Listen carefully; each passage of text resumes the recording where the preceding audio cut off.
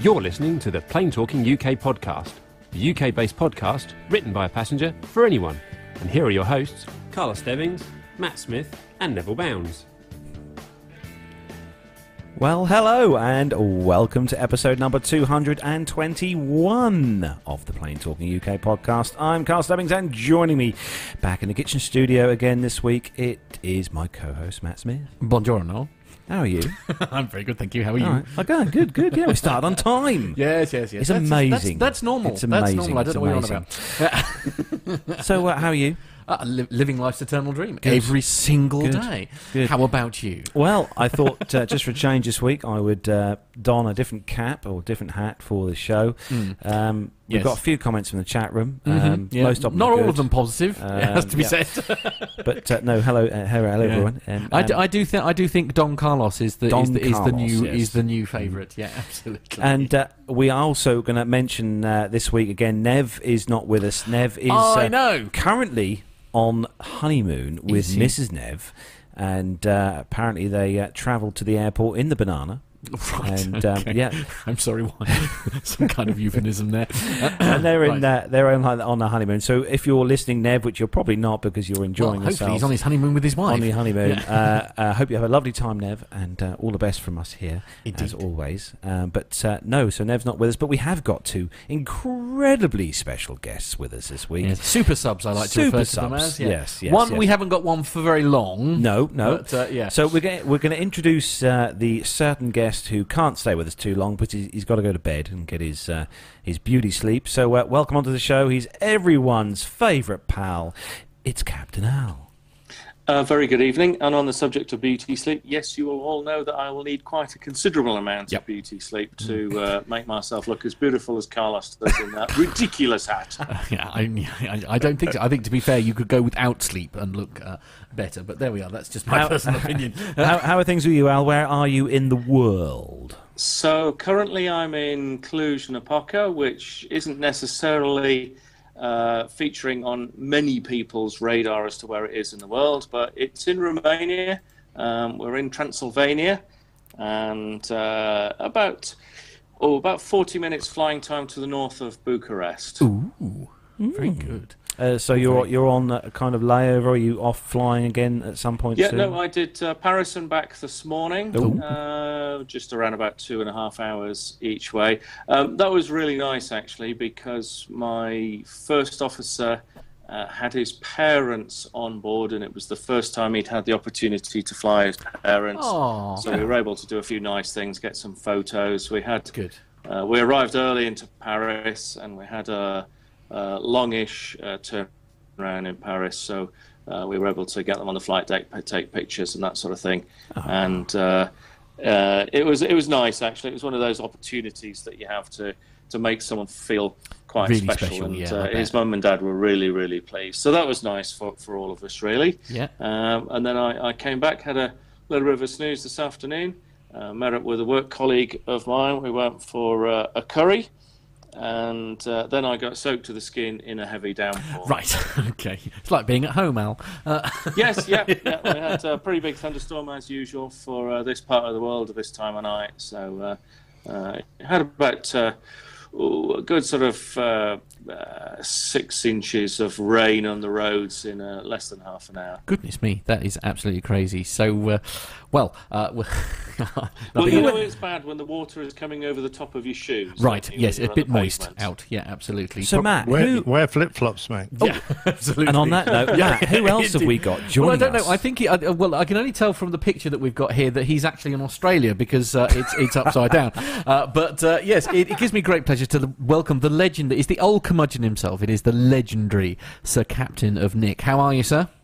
G'day, mate. Yeah, things pretty big down here. Really enjoy myself. I think it's the You need to have a fiddle with your didgeridoo there. Nothing's gone wrong. no, yeah, I think the fine line didgeridoo is in perfect working order. Okay. So, we're pretty good down here, thanks very much. I want to know how you've everything's managed to fine and stick good. everything to the ceiling so that it's all just sort of, I mean, it's Even his hair is yeah, still in, absolutely. I'd have thought it'd be more pointy down, but perhaps an age thing. I don't know. How's that? That's much better. There we are. There we go. So, no, things fine. Thank you very much. Shays Anderson. I'm sitting here waiting for a couple of medical appointments before I can get back flying again.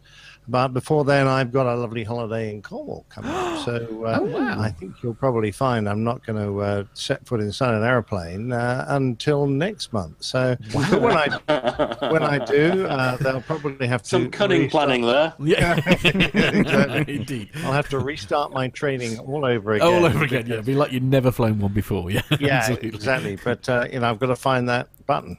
That all-important takeoff button. Yes, the takeoff and landing buttons. Yeah. Yes, Yeah, absolutely. exactly right. They may, of course, change the labelling since you were last in one, so who knows? I mean, anything's Yes, possible. it might be. What would they call a takeoff button if they didn't call it a takeoff button? Ooh, I Get don't know. gone. Answers on a postcard, please, from the chat room would be eternally grateful. Obviously, family-friendly ones Your throat only. button. Yeah. That's what we call it down here in Suffolk and Norfolk. We got a get gone button. A get what? Gone. Get gone. A get gone. Get gone. Wow.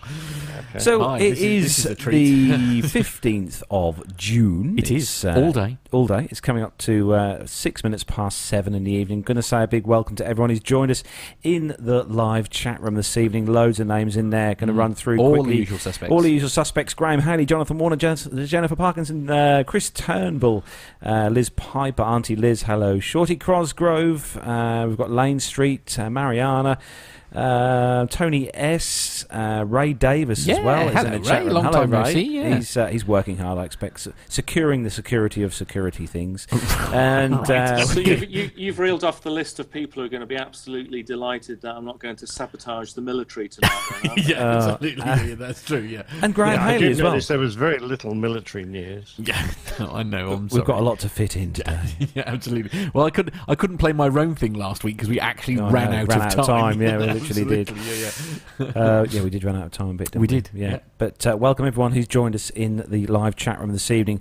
So don't forget, we've got what we got. We've got a segment from Matt with his Rome trip coming up later on. We've also got one of the interviews that me and Nev done at Brunting Thorpe. One of the interviews that myself and Nev did. That myself and Nev did at Brunting Thorpe, which Done, is honestly. with the You're so Tornado Norfolk. GR1, Yeah. and which looks stunning because Nev's camera is awesome. Yeah, absolutely. So that's coming up later as well. But we have got the news to start off with. So we are going to start the news, our show, as we do each week when I run down of the weekly news from around the world and the UK. So if you're ready, Matt. I was born ready. And Captain Al. Yes, I'm ready. And Captain Nick. I could just go and get a beer. Okay, all right. Well, we'll just I'm play in the a titles. chatting. Let's go anyway.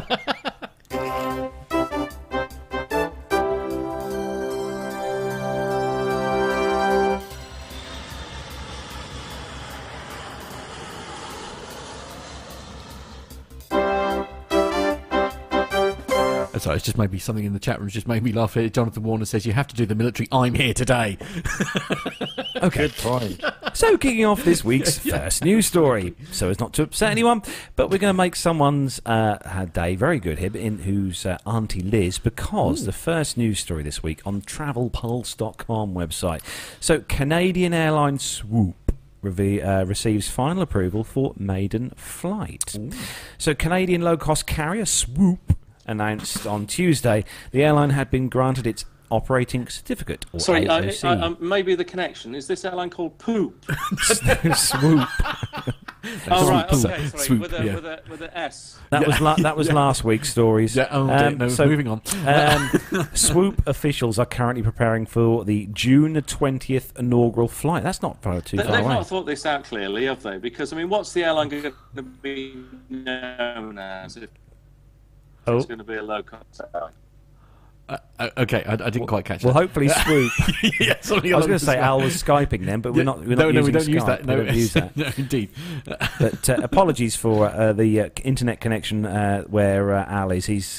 He's trying to use the hotel Wi-Fi now. Obviously, Yeah, we notoriously, just had quite a big flash of lightning, so that the lights went out. Oh no! Oh, blimey! Oh gosh!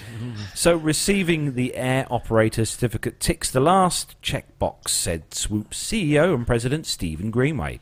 He we said we're immensely proud of the Swoop in-flight maintenance and operations team for getting us there, and we're ready for takeoff on the 20th of June. When it begins operating, Swoop will become the only ultra-low-cost carrier in Canada. With a strong balance sheet, a modern fleet of Boeing 737-800 aircraft.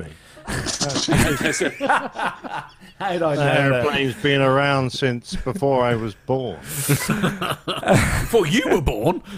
Wow. Well, before any of us were born, actually. Goodness me, really? All they've done is put a new coat of paint and bent the wings. It does look like, because it doesn't look like the Sharklets, does it? It does look like a very just bent the wingtips up with a spanner or a pair of pliers or something. Right, indeed. Yeah, that's what I first think of when it's just like, oh dear. So if you want to learn more about Swoop's destinations and schedules, the ultra-low-cost model, check out the airline's official website. And it's safe to say they've got definitely an eye-catching colour scheme. Yes. Yes. Rather interesting Not shade entirely of purple. dissimilar to a certain Wizz airline. They're quite similar in the same colour Very similar. schemes and stuff, isn't it? Yeah. They're not called Swoop, though, I'm pleased to They're say. not called Swoop Swoop, and Wizz. Right. Okay, anyway. Do you know there are companies out there who specialise in advising corporate bodies on what colours to have their logos in? Really? Because apparently different colours have different meanings. So, like purple and pink and so forth will have... I mean, it's amazing that you can make your living on advising on colour, isn't it? Yeah, well, that's true. I wondered where you were going with this, is the fact that there are companies out there that can help them with such things, and they choose none of them. Well, I mean, we must be only one step away from having someone feng shui the interior of an airliner. Yeah. I'm sure it's been done in some... You mean they haven't in Wizz? I was going to say Swoop, your little nickname there of Poop, which is probably going to be what it's called. You looked at the logo on the tail and how much that represents their nickname? It looks just like an airplane that's... Oh, yes. Oh no. Yes. There you go. On a postcard. Yeah, absolutely. Can Matt put that on the screen? Yeah, he can. He's Yeah, gonna. there There you we go. So we've got an aircraft that's It's got having a poo. No, it's not. It's leaving a chemtrail. Is That's it? what that Oh, no. aircraft's doing, yeah. Actually, while we're here, you should ask Alexa. No, sorry. Oh yeah. Alexa, what's a chemtrail? Chemtrails refer to the trails of condensation or contrails. Alexa? Jet engine. Shut up. Fair enough. Okay. Anyway, Yeah, she got it right this week. she got it right this week. Yeah, Okay. Well, there we are. that's not the answer It's she such gave a me shame, before. actually, because you probably haven't got a speaker on in the studio, have you? I could use Alexa to order you some pizzas. Oh no! Yeah, no, we're not that stupid. That's why we wear earphones. That's why we wear earphones. Yeah, absolutely. Oh dear. Anyway, so I forgot what we were talking about. Something about Swoop and aeroplanes having a poo. I'm really confused. Yeah, I see that their logo automatically shows a strategic lateral offset Right. that needs to be applied, which we'll probably come on to later in the show. Right, Okay, so moving swiftly on Right, to okay. the next story, Matt. Yeah, and okay. This is actually good news for, It is, yeah, for absolutely. people in Quite- this area. It actually, believe it or not, it actually made Look East, which is our local news BBC news program here. It actually made that. And I'm flying from a there couple of days. in a week and a Oh, half's are time. you? Well, Are a you week's time, sorry. I didn't know that. 1 week's With time. which airline? I'm flying with Air Malta, funnily enough. there's a surprise. To Malta, right, yeah. Okay. You're driving all the way down to Southend. Southend, yeah, I am. That's a bit of a journey for you. You're probably better off getting the tunnel under the channel and just driving there Just yourself. go wouldn't you? driving yourself. Yeah, No, absolutely. it's what's it, an hour and 3/4 from here? Yeah, it is genuinely only about. It's roughly the same for us to It's Stansted rough. as it is Yeah, to. you're right. Right. On that. Yeah, roughly about the same time it takes to get to You Stansted, fit does in it? with your hat. Oh, whatever. Is that the entire terminal? That's pretty much it. Pretty Yeah, much it, yeah, yeah. It's a bit like Norwich, only with like heating. I've seen greenhouses bigger than that. Right. Anyway, moving on. Anyway, so what's going on at Southend If I remember Airport? rightly, it's owned by Stobart. That's It correct. is, Yeah, Ed yes. Stobart. Yeah. Southend, rather, airport. Yeah. Which brother though? Because haven't they had a bit of a falling out? Oh, I don't know. I don't know. Stobart I mean, family. none of it's green, so I'm guessing not the one that is involved with the lorries. Could be. Indeed. Anyway, this is on the Guardian.com website, and the headline is Ryanair to open new base at London Southend Airport. Ryanair is to open a new base at London Southend Airport in April 2019, despite its concern for UK aviation after Brexit. The Irish airline expects to carry around 1 million passengers a year from the Essex Airport, largely to Spain and Italy. Ryanair has been vocal in its criticism of Britain's plans to leave the EU and the possible effects on the industry, and has said that it would pivot growth away from the UK. The airline's chief commercial officer, David O'Brien, said that don't confuse this great news as some kind of vote of confidence in the future of UK aviation. He said Ryanair was only expecting to grow its UK business by 4%, compared with 21% in Germany in 2018. The €300 million investment in basing 3 planes at Southend is to be accomplished by the airline's closing Glasgow Airport base because of low demand. Southend's deal with Ryanair will double passenger numbers at an airport that only reopened 6 years ago. Its rapid expansion is set to continue, according to the chief executive of its owners, the Stobart Group. We have clear and focused strategy to grow our airport to welcome over 5 million passengers by year 2022, he said. O'Brien said disruption from European air traffic control strikes, primarily in France, could be the worst ever for airlines, which cancelled 1,100 flights in May. Your tourist going from Britain down to Spain is screwed by a couple of hundred French air traffic controllers. I'm not quite sure. I'm not quite sure what this has got to do. Family-friendly show. I'm not quite sure what this has got to do. It's in the Guardian. No, apparently not. The airline is lobbying the EU to demand a notification period of at least 72 hours for industrial action. I'm not quite sure where that last bit came from the Guardian. I'm sure the tourists going down to Spain aren't expecting to be screwed by a couple of hundred French air traffic controllers, are they? Well, only if they flash their lights. Well, indeed, absolutely. Sounds like a good night. No, sorry. Dear. Yeah. So it is news, I suppose, of some description. It's good news for Southend. It certainly is. Yeah, it's be interesting to see what that airport is like to fly out of. Yeah. Well, if you're going down there, I've heard good things. Yeah, so. absolutely. So how long have they been? How long have Malta been flying out? A month. Oh, really? Oh, right. Yeah. Okay, that new. Yeah. Okay, yeah. Have any of you two guys flown in or out of Southend at all? No, I'm guessing. Yes. Oh, you have. Oh. Yes. Brace yourself. Actually got a runway. Apparently. Yeah. Was that commercially or privately, Al? I've done both, actually. I've taken an A320 in there some years ago. And I've also done a little bit of GA flying out of Southend many years ago. Wow. Yeah. And I cannot remember why I took a 320 there. I'm going to guess that it was something to do with being painted, but Right. I cannot remember why. Okay. Not a sort of unscheduled diversion. They were looking for the graffiti look, were they? Yeah, just leave it on the tarmac long enough, and Yeah, sounded right. Yeah. No wheels covered in graffiti. Yeah, absolutely. Yeah, if I remember rightly, Wheels the, up on the blocks, runway at yeah. Southend was extended a few years back, and it has Class D airspace around it now, which it never used to have. And am I not right in thinking that it's actually London Southend Airport? That is correct. Yeah, Yes, that is right. Absolutely. Yes. Yes. It's Just very- There's an O in London. In fact, 2 to be precise. I'm sorry. What? Just a Welshman. Oh. It's like we've said before. It's like London, Edinburgh, and London. Oh, don't get me started. London, Dublin Yeah. Airport, and London. Yeah, but to be fair, and it's unusual for me to be siding on the. This on is the small frightening person news. here. Yes, indeed. But there's yeah. actually, Southend is pretty close to London. There are very good rail links from the airport, There are, if I remember yeah. rightly. In fact, to- actually, to- run by Yeah, I Stobart. can say one of the articles that I was reading when they were talking about it, actually, because the Crossrail link is actually going to terminate very close to Southend. So, I mean, actually, from London, you've got incredible high-speed train links between London and Southend now, yeah, or will have when they're finished. Yeah. Well, I'll let I mean, you know what it's like. It's got to be as close as Gatwick. Oh, yeah, it's definitely closer for us. Yeah, it's definitely easy. Yeah, Yeah. definitely closer for us. Yeah, absolutely.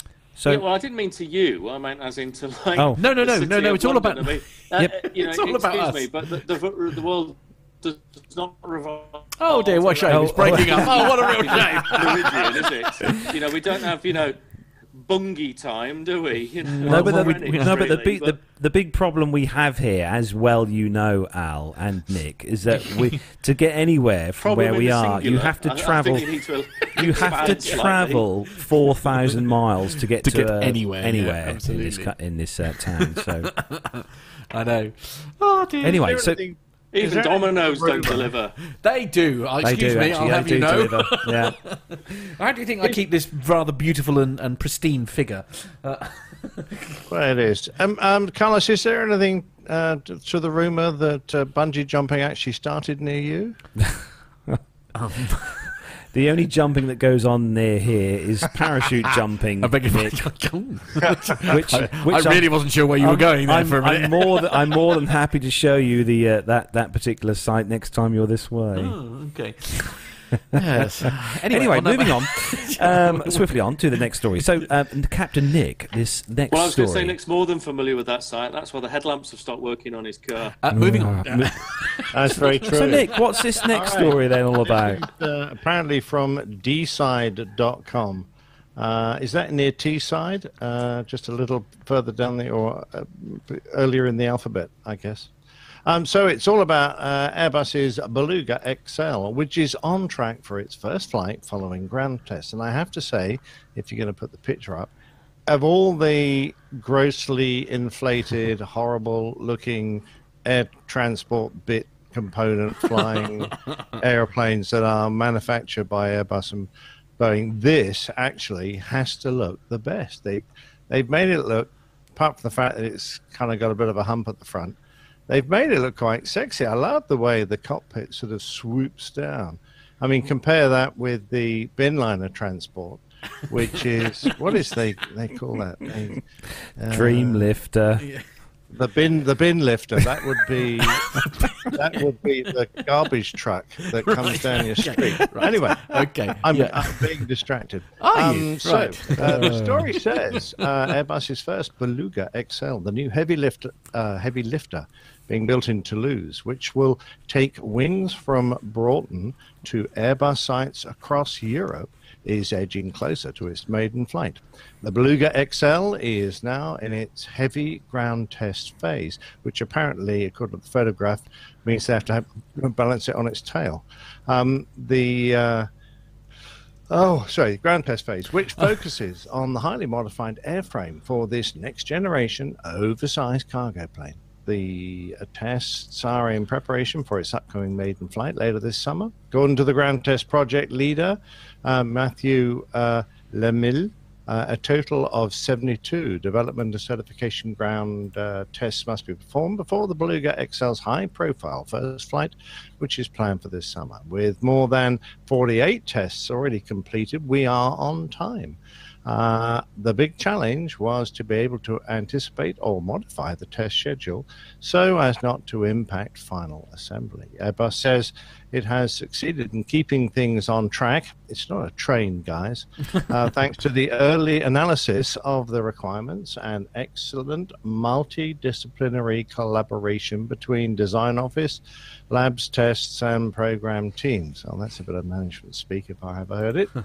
Heavy ground tests started with the team weighing the number one Beluga XL at pitch 0 and then at pitch 9, lifting the aircraft's nose by 3.5 meters to determine the empty weight center of gravity. Oh, that's an interesting thing. I assumed they did it on computers, but I didn't realize they physically measured the C of G. Wow. Next, they performed the standard loads and horizontal tailplane tests, which were followed by separate evaluations involving the dorsal fin and vertical tailplane. The heavy ground test phase involves carrying out tests on the aircraft that would usually be conducted on a static cell.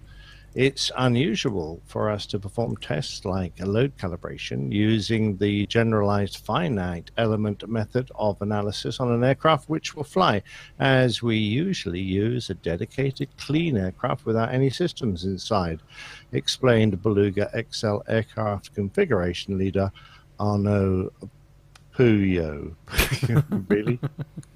We'll go with that. Why not? Yo. The team then began ground vibration testings performed in conjunction with the French Onera Aerospace Research Center and DLR, the German Aerospace Research Center. The 8-day ground vibration campaign, oh my God, which began on the 28th of May, saw the Beluga XL tested while both empty and fully loaded. The activity required 1 week of intense. This is just, if I was an engineer, I'd be in the seventh heaven reading this, but unfortunately I'm a pilot. They blah, blah, blah, shake the airplane, vibrate the airplane, structural dynamic models, blah, blah. I mean, I don't know. It depends. If it depends who you're with on it. But I mean, a whole, day of vibrating. I mean, it could be quite a nice way to spend your day. It could be exhausting. Right. Yes, right. Let's not go there. With the ground vibration test now complete, subsequent steps ahead of the aircraft's maiden flight include validating the flight test instrumentation and applying the Beluga XL special smiling livery. There you go. They're going to stick the smiley face on it. Yeah, Starting in mid-2019, the Beluga XL will gradually replace the existing 5-member Beluga ST fleet, which is used for carrying complete sections of Airbus aircraft from different production sites around Europe to the final assembly lines in Toulouse, France, Hamburg, Germany. Yes. Preparation work has begun at Broughton, which is needed to allow the Beluga XL to operate in and out of Hawarden Airport. Why is it a bit small? Harden. No, Hawarden. I've just read it. No, Harden. It's in Wales. It's Harden. Well, then it would be spelled H-A-R-D. Just in case I'm... What's the W-A-R in the middle for? Yeah, just in case I'm Skyping, I'm not saying hard on. Right. I'm saying hard, okay? Oh, dear. Matt, just ban him. Yeah, no, I know. I have to say, actually, I was having an email conversation with one of our listeners, a chap by the name of Nick Wilson, and I said he was actually saying, "Good luck keeping you two control." I think I think officially, Nick, I have now lost control. Yeah, it's bad enough that Pilot Pip can't say Harden properly, let alone you. Well, I'm an Englishman. Yeah. Anyway, the work includes resurfacing the runway, new turn pads at both ends of the existing runway, and an erection. Well, Good. Of 3 blast fences. Of 3 blast fences, one to each end of the runway and one adjacent to the existing Beluga apron. You know that clean rating.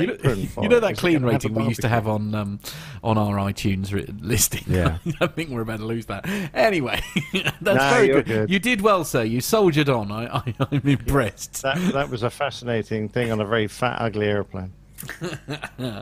No, brilliant. Yeah, the show title for you. Well, that is that. Yeah. Actually, I'm quite impressed. The fact that they've gone with it's a 330 base airframe, isn't it? Yeah, this thing.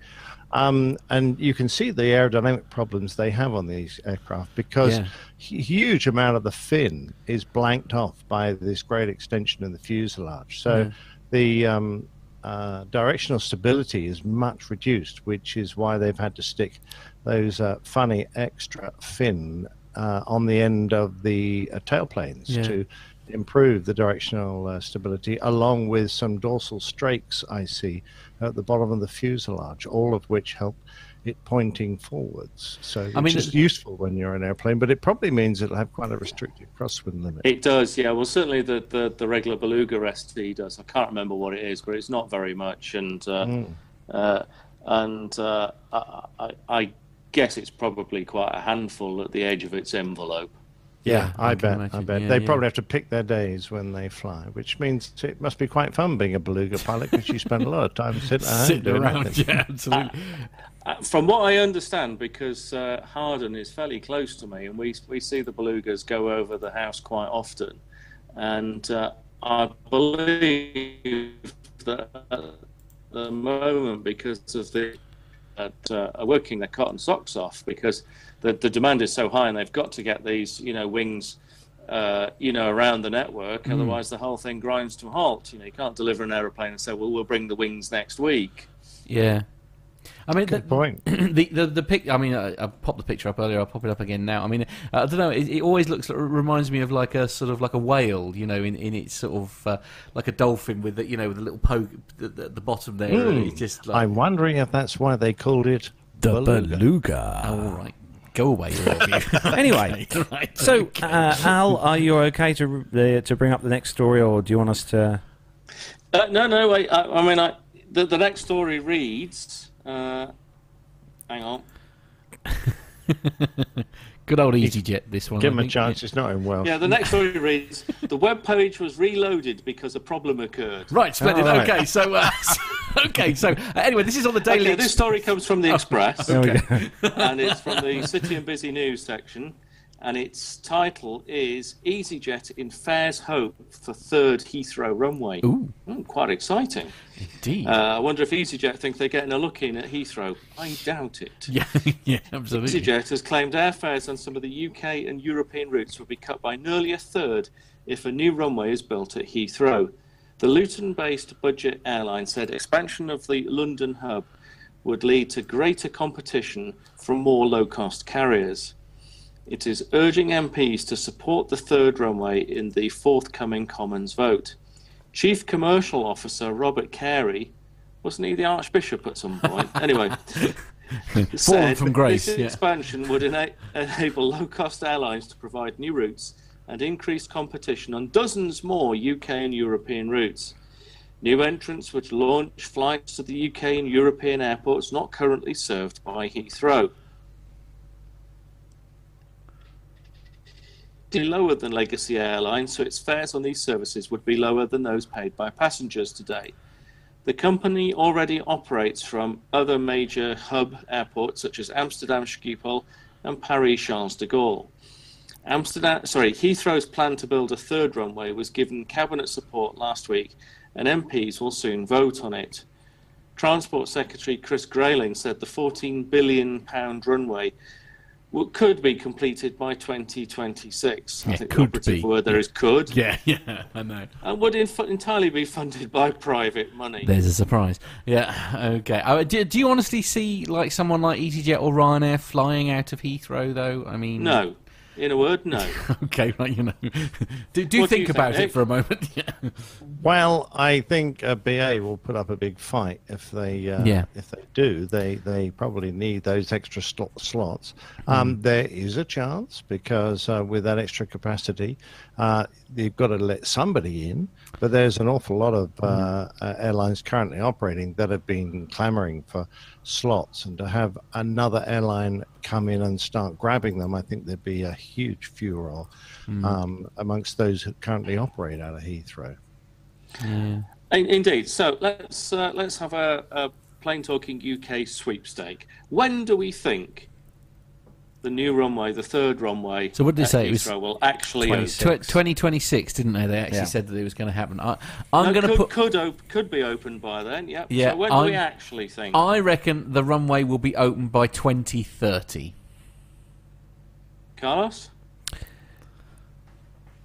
I am gonna go. Always thinking. You can smell the burning from here, gents. I'm gonna say if this is gonna be put through and it's been approved or whatever. And You think it might be done in time? I'm gonna go for 27. 27. You reckon just a year late? Yeah. Yeah. It's gonna be a year late. I mean, I suppose in some respects, because there's been so much talk about the runway. I mean, if they, God help them if they were late with it. Do you know what I mean?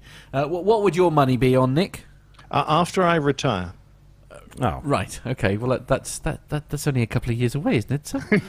Less than that. Right. So, Okay. actually, I reckon once they get the go-ahead, they'll pull all the stops out, and I wouldn't be surprised. Now, how long will it take to get the go-ahead? Probably a year.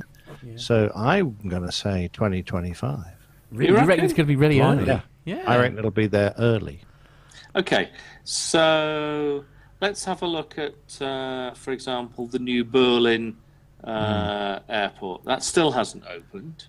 What's that got to do with Heathrow? Well, not a lot, other than the fact that the new Berlin airport was subject to a huge amount of public outcry. Right. And I I will be surprised if this runway opens before 2030.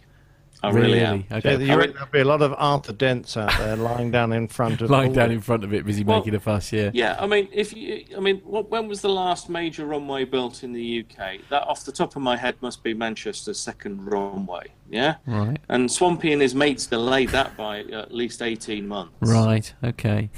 Yeah. Well, the quick straw poll here in the chat room. Actually, we've got Richard Adams reckons it's going to be 2035. Shorty Cosgrove is actually going for 2028. Pilot Pip, the legend that is, obviously saying it's the first Friday after never. Apparently, he's obviously convinced it's never actually going to happen. But yeah, it's was it Mariana saying Ari, the runway, if it were here in the US, it would be at least 10 years beyond the ETA and the cost twice the budget and add a zero. Yeah. To be fair, that's quite accurate.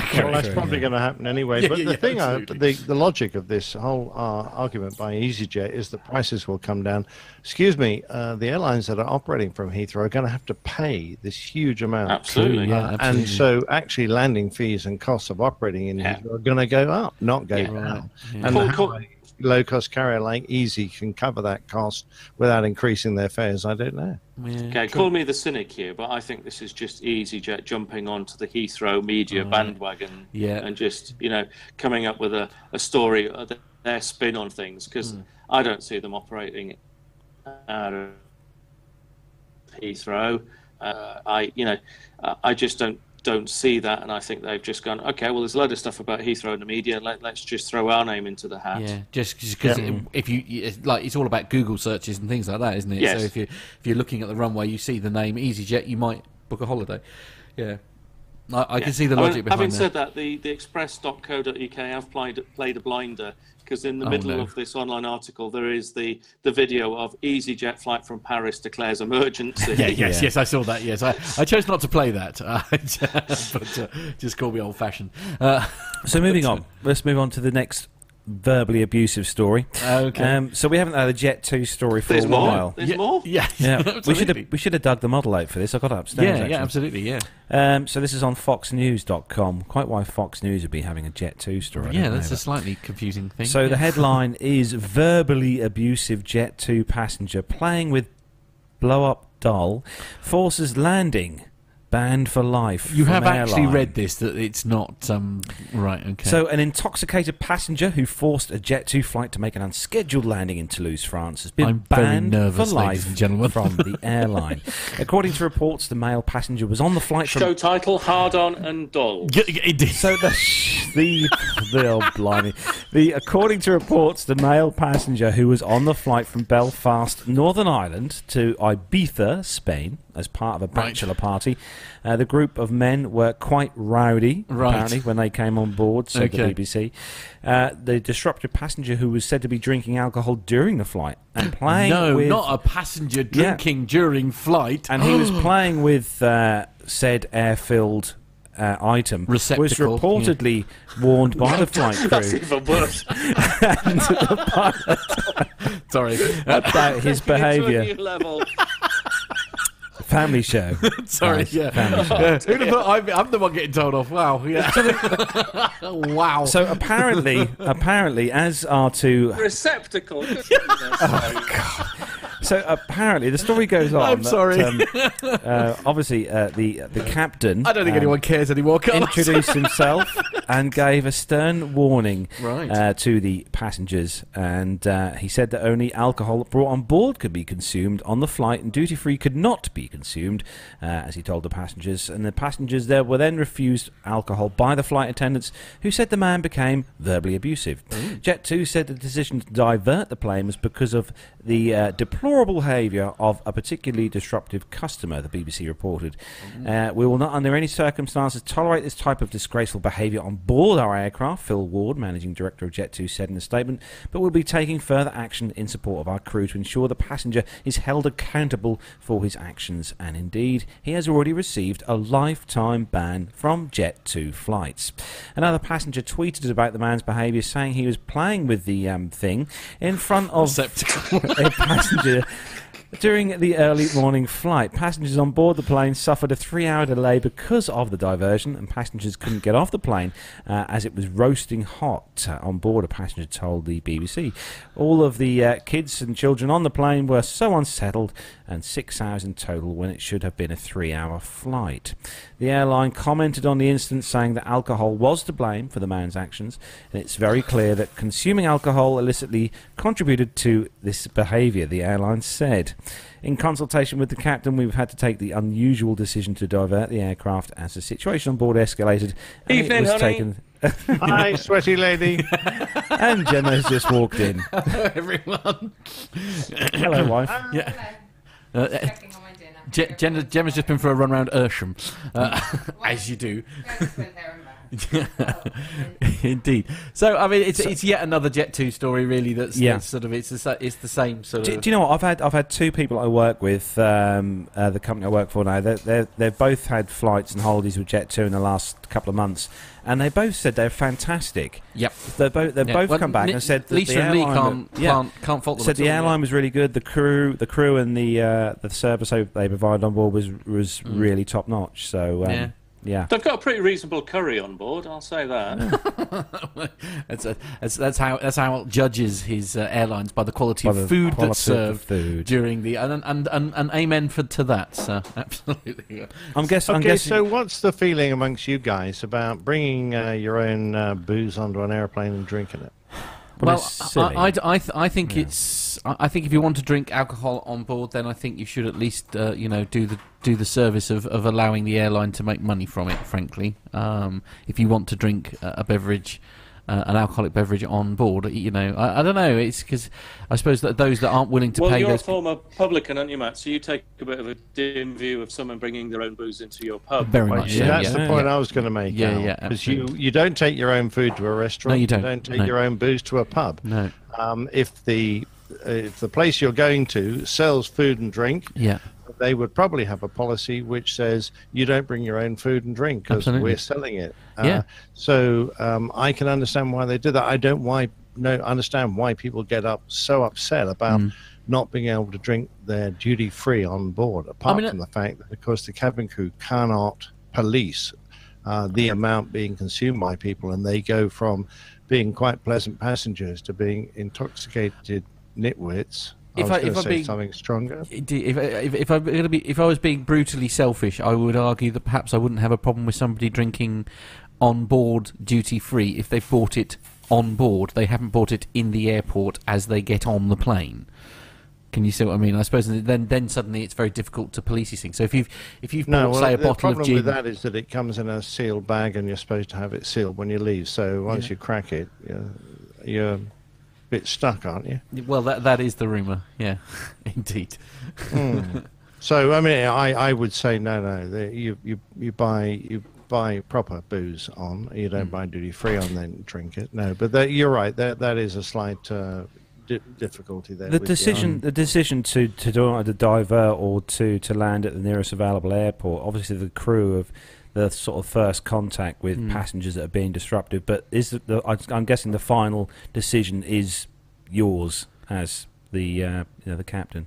Actually, Yes, you're quite right. But and nowadays it's much harder, because in the old days we would go back and suss out the situation, and if necessary.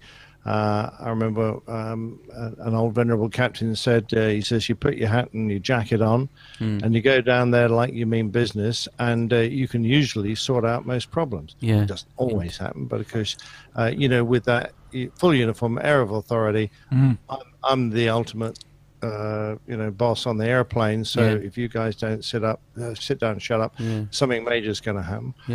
It's usually sufficient. But nowadays, of course, we're locked behind that door. We can't use that influence. no.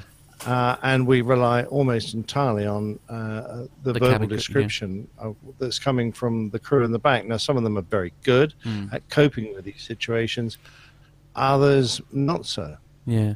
Which might result in an earlier diversion than otherwise. Then indeed, actually, I think one of the other factors is that as sort of the generations move on, I don't think that there's quite the same level of respect for the guy in the uniform as there may have been in times gone by. And I think that's probably born out of the police service. They'll say to you that the younger generation do not respect the police in the same way as the likes of sort of, our generation. I mean, certainly I'm not suggesting for 1 minute that the police are holier than thou, and there will always be, the odd bad apple, if you like. That's just society. But I've always respected the police, but I don't think that necessarily follows through now. And that's where, we have some of the problems, because there is no respect. Yeah, I completely agree with you. Actually, Chris Turnbull in the chat room, he was actually saying, playing devil's advocate. He said, playing devil's advocate to what? Why should you not be allowed alcohol? Why should you not be allowed alcohol, but you're allowed soft drinks? I mean, I don't know. It's a tricky one, isn't it? Actually, I think who was it said? I think it was Richard Adams said about having, where is it there? Yeah, corkage. A corkage fee. Yeah, a corkage pay fee. the airline I think there'd be a few less people cracking open bottles. Yeah, the difficulty that we face with all of this is, first of all, the average member of the travelling public doesn't understand that the effects of alcohol are far greater on a pressurised airliner than they would be, on the ground. So you're roughly, one measure of alcohol on the ground is the equivalent of 3 when you're in the air. So if you got, people who start doing, Jaeger bombs on board, you're going to have serious issues very, very quickly. Well, we already have enough problems as it is. So the control over the sale and consumption of alcohol on board, is very akin to a pub, in that you, as a landlord or someone serving alcohol, you assess that person's capability, and if they say, right, I'll have 3 more ciders, please, and you go, well, actually, I think you've had enough. Yeah, and that's your prerogative, as I understand it, as a landlord. You're not obliged to serve alcohol. No, you're not. And we're not obliged to serve alcohol on board the airline. But at least if we're serving it, we know how much has been distributed, if you like. Person. You don't know how tanked they were when they got on board. And the people just don't understand this concept of how much more potent alcohol is on an airliner. Interesting, actually, in the chat room, again, Glenn Towler is saying that in New Zealand you can buy your duty-free when you land. I do think that duty-free shouldn't be sold before takeoff. I think there's a great argument for that, because there is. You don't really want to be flying around an airplane with hundreds of bottles of inflammable liquid that can fly around in an accident and obviously burst into flames. And that's been suggested many times and completely resisted by the airports, who make a lot of their profits selling to outgoing passengers. True. Yeah. So you have to change the whole outlook of passengers and say, look, you've got to buy at the airport when you land. And every airport has to do it, but you get one airport that won't, and then the whole system breaks down. It would have to be coming from somewhere like the United Nations through ICAO that mandated that, because it requires everyone to sign up to comply. it. Yeah, I mean, the aircraft also would be a lot more economical if you didn't have all that duty-free on board that the airlines were trying to sell, and that the passengers had already bought. Just think of all that weight. Every pint is a pound, every litre is a kilo, and add all those extra kilos, it's all that extra fuel burn. We'd love to get rid of all the duty-free. That is true, absolutely. But also, for me, I haven't shopped in a duty-free shop for alcohol for years, because... You just go to the wrong places. Oh, no, possibly, but all the airports I've ever flown into, I could easily go down to the local supermarket here in the UK and buy a bottle cheaper than what they sell them in the duty-free shops. Well, that's because you're not really buying duty-free when you're going around Europe, because when you go into the States, it usually is. It really is duty-free, absolutely. Difference. That is true. Yeah. So, Matt, do you want to get the next certainly. story? The next story is on The Guardian again, and the headline is Rolls-Royce to cut 3,000 jobs in the UK. Now, I heard this story during the week, very sad. And it says Rolls-Royce has announced that it's to cut 4,600 jobs as part of a major shake-up of its business, mainly affecting managerial and administrative roles in the UK. Warren East, the aircraft engine maker's chief executive, said the UK would bear the brunt with around 3,000 of the job losses, and that he would not rule out compulsory redundancies. It's a horrible decision, never easy, he said, but the costs that the he said, but that the cuts were necessary if we want to be around for the next 100 years. The job losses will fall heavily on Derby, which is the group's biggest manufacturing base in the UK, which currently has a workforce of 15,700 people. The firm's HR, finance and legal departments are also based in Derby. Some corporate and support jobs in Bristol, its second biggest base in the UK, will also go. So while most of the cuts will be in the middle management jobs, engineers working on early stage design will also be laid off as they are not needed at present. The group said. Rolls-Royce said that it will still be hiring engineers in electrification and digitalisation. Approximately 1,500 of the jobs will be axed by the end of the year. It is the company's biggest round of redundancies since 2001. It's really sad. So Rolls-Royce said that the move would simplify the business into 3 customer-focused units with smaller corporate and support functions and reduce management layers and complexity, including within engineering. At the same time, it is ramping up production and hopes to be making 600 engines for wide-body aircraft by year 2020, twice as many as 5 years ago. The company employs 55,000 people worldwide. It has a workforce of 26,000 in the UK, which includes contractors. Britain's biggest union, Unite, warned Rolls-Royce against cutting too deep and too fast. Its Assistant General Secretary for Aerospace, Steve Turner, said this announcement will be deeply unsettling for Rolls-Royce workers and their families and would have a dire economic impact on local communities reliant on Rolls-Royce jobs. East, who took to the helm 3 years ago, expressed frustration at the pace of change at the business and said, we must create a commercial organisation that is as world-leading as our technologies.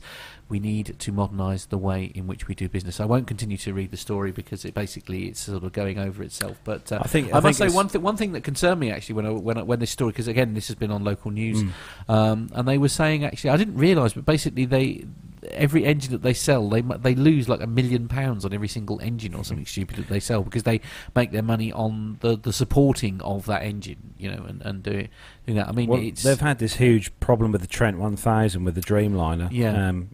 As you know, I saw myself on the visit to Heathrow a few weeks back, and seeing all the various Virgin aircraft, the Dreamliners, all sitting with no engines, underneath. So it's not been a good time for Rolls-Royce. No, it hasn't. And gents, it's unfortunately time for me to leave the party. The taxi has arrived. Okay, no, fair point. Thank you ever so much. Yes, thanks for joining us, Al. And it's been a pleasure. I'm sorry it's not it's at a all. short visitation for me, and you can carry on to debate the merits of the financial setup of perhaps you can create some mayhem next week. Frankly, it's never made any sense to me. Indeed. Thanks for joining us, Al, as always, and we'll catch up with you very soon. Al. Take care, mate. Pleasure. Cheers. Bye. Ciao for now, as they say in Romania. So, Nick, I mean, what are your thoughts really in regard to these engines? I mean, it's quite sad in lots of ways that any job cuts are occurring. This is a classic cost saving, and it's being done. It's desperate measures. The workforce. Cutting your costs, cutting your overheads, if there's nothing else you can cut to save money, is an easy target. And it disappoints me enormously when management do this, because they built up a balanced workforce over the years, and just chopping these guys, some of whom will be extremely well trained and capable, means they're going to face even bigger problems in the future when they try to build back up. You just can't get rid of all that number of people who are doing a good job and working hard so quickly, and then not be really desperate in the future when you need to get these people back. So it's a real short-term desperate measure. It does indicate to me that Rolls-Royce are having big problems at the moment, which is incredibly sad, but of course brought about by the design problems they're having with their engines, some of their engines. I've seen airlines do it when they're trying to increase their profits, and they shot people out, and the airline operates so poorly afterwards because all of a sudden you find that you can't take away half the operations staff, half the management staff without things falling through the cracks, and then you discover that actually, we did need that person. Mistakes, they build up over a time, and you think, well, actually, we could have had 10 people, left them on, let them carry on and pay them for the cost of this mistake that was just made. And that is an absolute classic. So I think it's a bit of short-term management desperation that it sees these kind of cuts.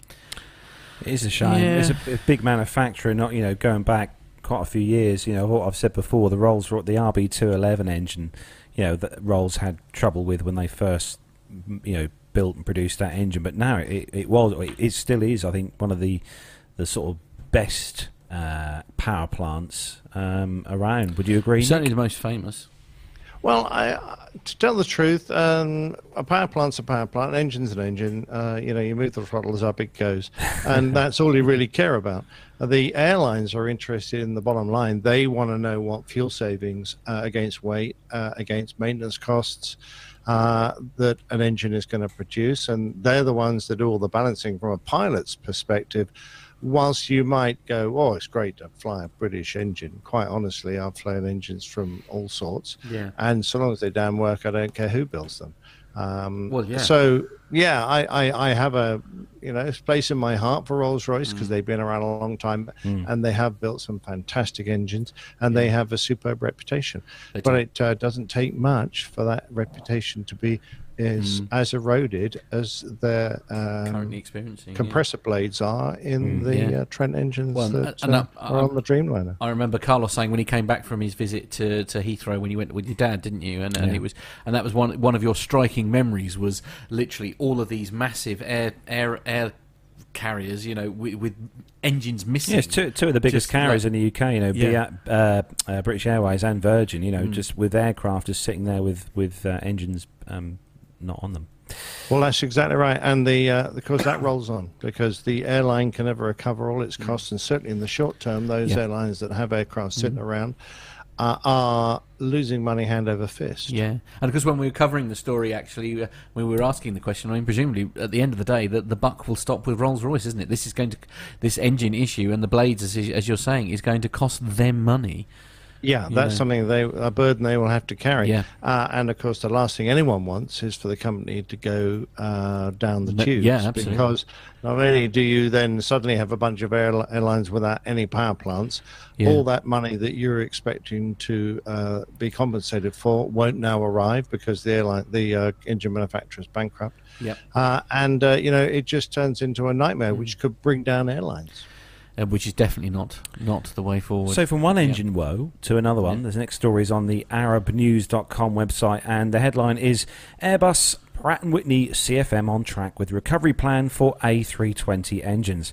Now, this comes out of Hamburg. Engine makers Pratt & Whitney and CFM are on track with a recovery plan after delays left Airbus having to park dozens of aircraft without engines, an executive at the European playmaker said on Thursday. They've agreed on a plan with both of them to catch up with the production, and both are now hitting their targets, and they're on track, which is good news. Klaus Rowe, head of A320 Jet Family Program, told reporters in Hamburg. So the delays in getting engines from United Technologies unit Pratt & Whitney and CMF International, co-owned by Safran and General Electric, have left Airbus lagging behind the pace it needs to reach its full-year delivery goal. With jets left parked at its production sites while they wait for engines, Rowe said Airbus would have reduced production had it not or known the extent of the problems.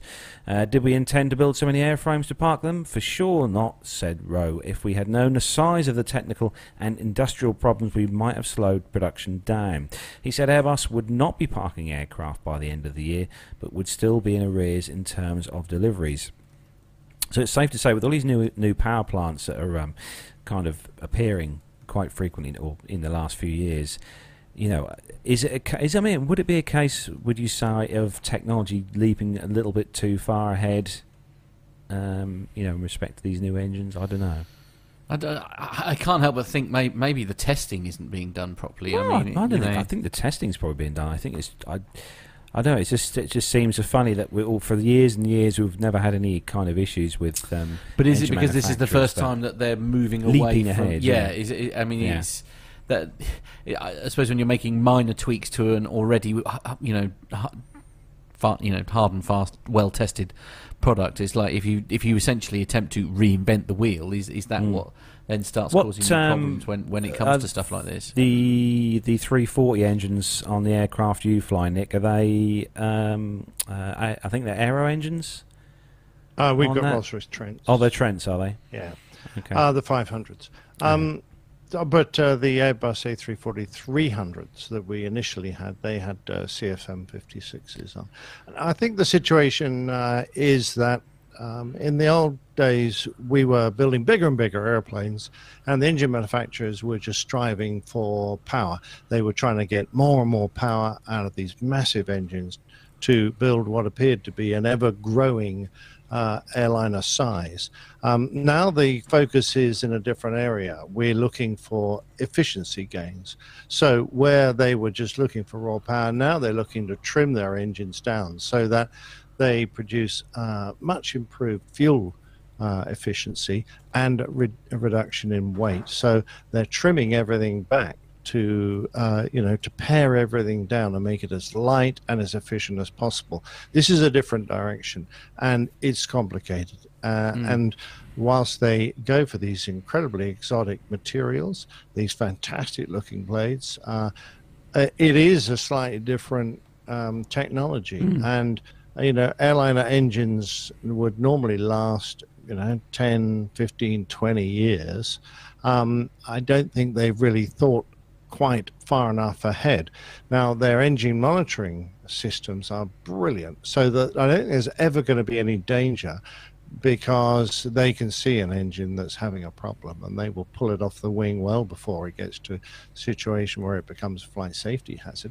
But what it does mean is that whilst they're trying to build more and more engines, they're also getting more being returned to them for various problems, and some of them turn out to be quite large design problems which can't be just solved by putting a new disc of blades on or replacing a few blades or whatever.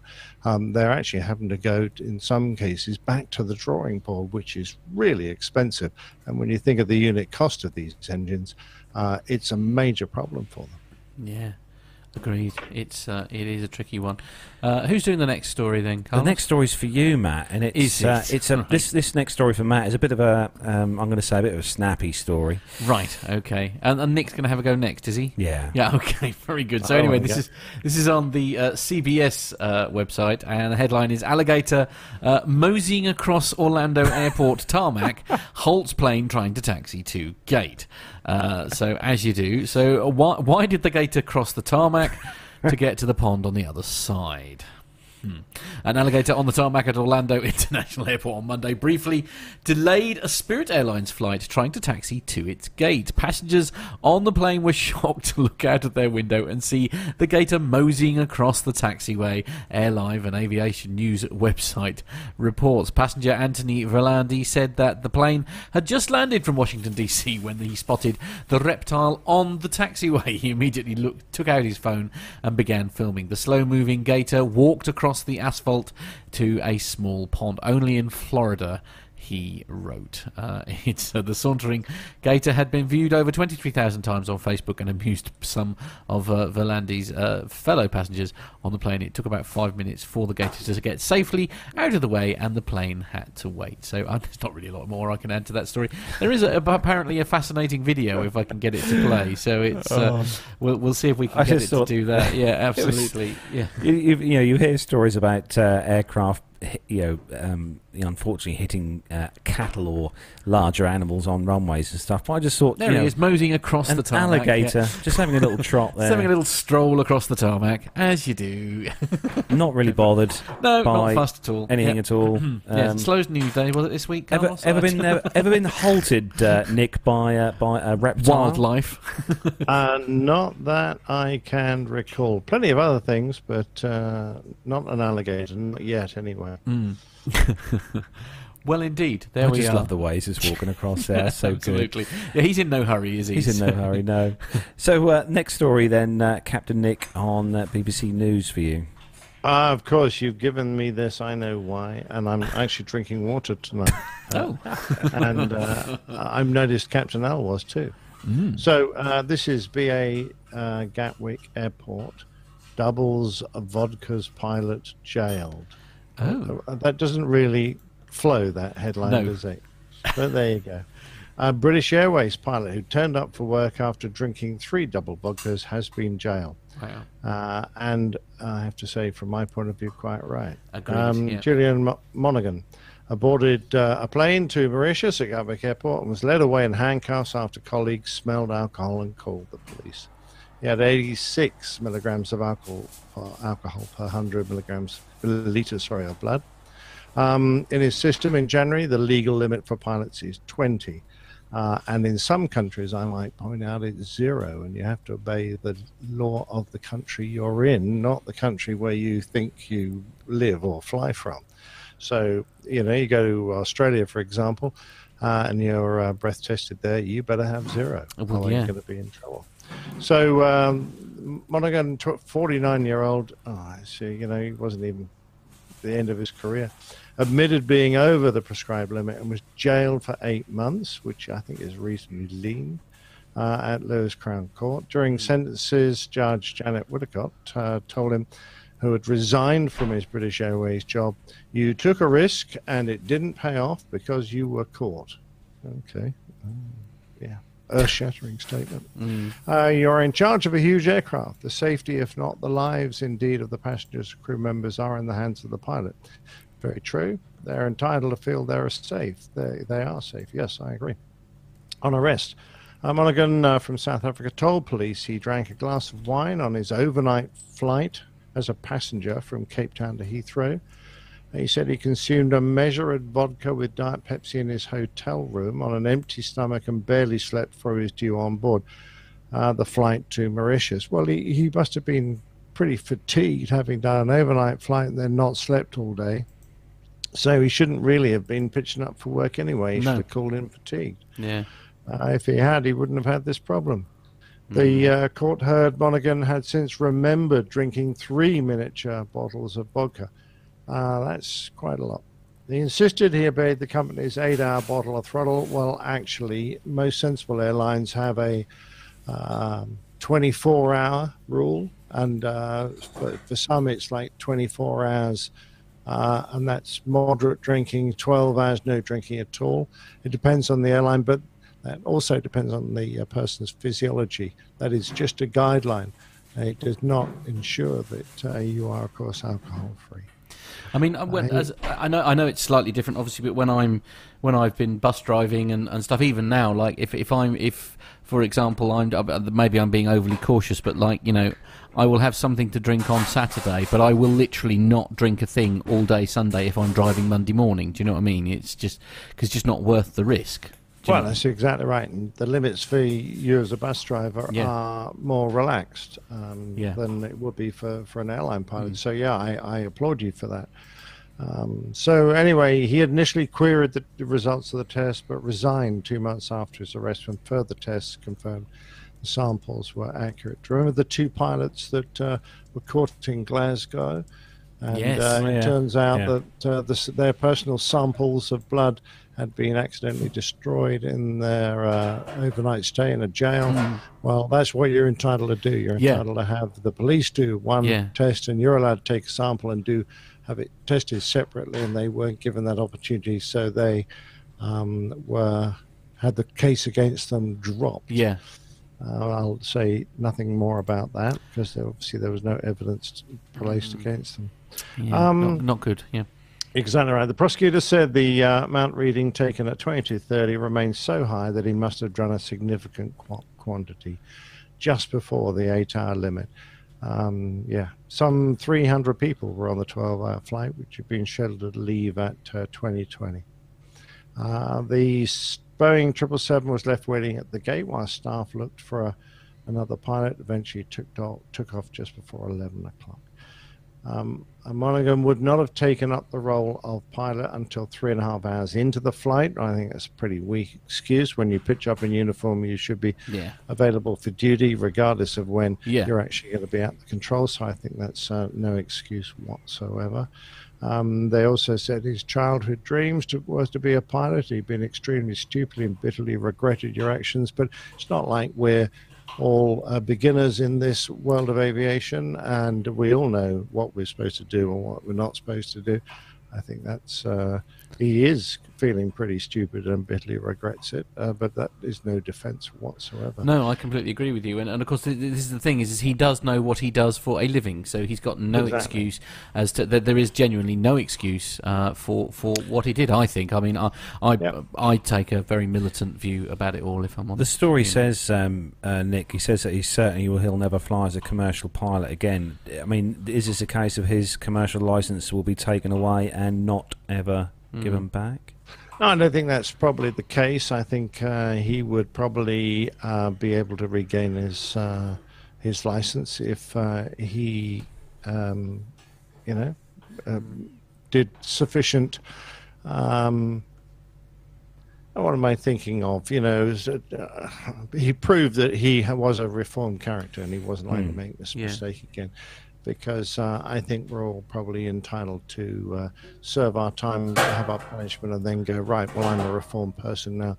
I'm not ever going to do that again. And if people trust you in that regard, then I don't think you should, it's not like he shouldn't be allowed to go and get any job again, because most jobs require you to be sober when you're at work. For being an airline pilot, it doesn't matter what the job is. Important. Yeah. It literally doesn't matter what the job is. I mean, even if you, but perhaps being a landlord is one of the few occasions where you can sort of have a drink with your regulars. But I can't think of any other situation where consuming alcohol at work is in any way acceptable. Exactly right. And there are a lot of jobs where you hold people's lives in your hands, whether it be in a nuclear power station, driving a passenger cruise ship, or what, anything. It doesn't matter. Exactly. It really doesn't matter. So the British Airways said the behaviour was completely unacceptable and not what we expect from our highly professional fleet of pilots. And then they came out with something I've never heard an airline say before. Right. The safety and security of our customers and colleagues is always our top priority. Okay. Ding. Ding. Talk about the standard. We're always going to say this. Yeah, absolutely. So we'll say it anyway. Just we're going because to say it anyway. Yeah, absolutely. Don't need to. Yeah. Oh, well, there we go. Silly bugger. Anyway, indeed. Moving on to the next story. And, don't sit on the fence, Carlos. No. Before I read the next story, I'm just going to say a quick hello to Lewis, a new listener of the show who's watching the live show. So hello to you, Lewis. Hope you're enjoying the show. The next story is on the newsbiscuit.com. I beg your pardon? Newsbiscuit.com. Right, okay. Do we go there for our aviation news regularly? Oh, custard creams. Anyway, EasyJet to introduce pre-cancelled flights. I'm sorry, what? Is this a joke site? Have you looked at this? EasyJet to introduce pre-cancelled flights. In a bold move to reduce the amount of time that passengers spend waiting for flights that never take off, EasyJet had to introduce the pre-cancelled flight. Hours of frustrating and pointless waiting will be eliminated and delays could be made a thing of the past. Flights will be booked as normal with the added choice of pre-cancellation for a small fee, said an EasyJet spokesperson.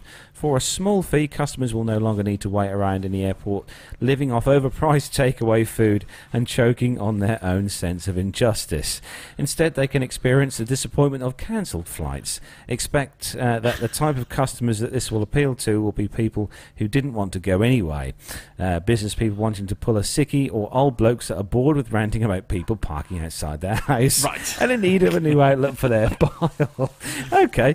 As part of the pre-cancellation service, EasyJet will provide an automated telephone line where people can phone and rant about how they will never use EasyJet again and will book with British Airways next time. Right, yes, because they never cancel flights, of course. Yeah, no. Right. The website will provide a picture of a member of EasyJet staff with an expression of their face that screams, whatever. We know you'll come back because you are cheap to support the call service. So I assume this is a site along the lines of like The Onion and like the Suffolk Gazette and things like that. Well, this is on a few of the other news streams as well, these pre-can. I think it's just kind of... I think it's a way joke. of- That's what it is. No, it's a humor. it's- It's not real, Carlos. It is real. It's Oh, it not is real. real. It is real. I love it. I'm looking for that emoji with the expression on the face that screams, whatever you know will, Yeah. blah, blah, blah. Blah, Yeah. blah, blah. I don't think I know which emoji that is, and I want one. No, absolutely. I think we should have one for all of our phones. Yeah. I like to hope that any flight I book actually goes and Right, leaves okay. and doesn't get cancelled. And if it does get cancelled, I want an upgrade to first class. Yes, indeed. Yes. Or an overwing yeah, extra of course. seat. Yeah, absolutely. If Yeah, where is the first class on Easy? I think it's in the overwing luggage exit. hold, isn't it? Yeah. First class seat on any EasyJet or Ryanair flight is the flight deck seats. Right. Okay. As with any aircraft, I think, Okay. of any description. Yeah.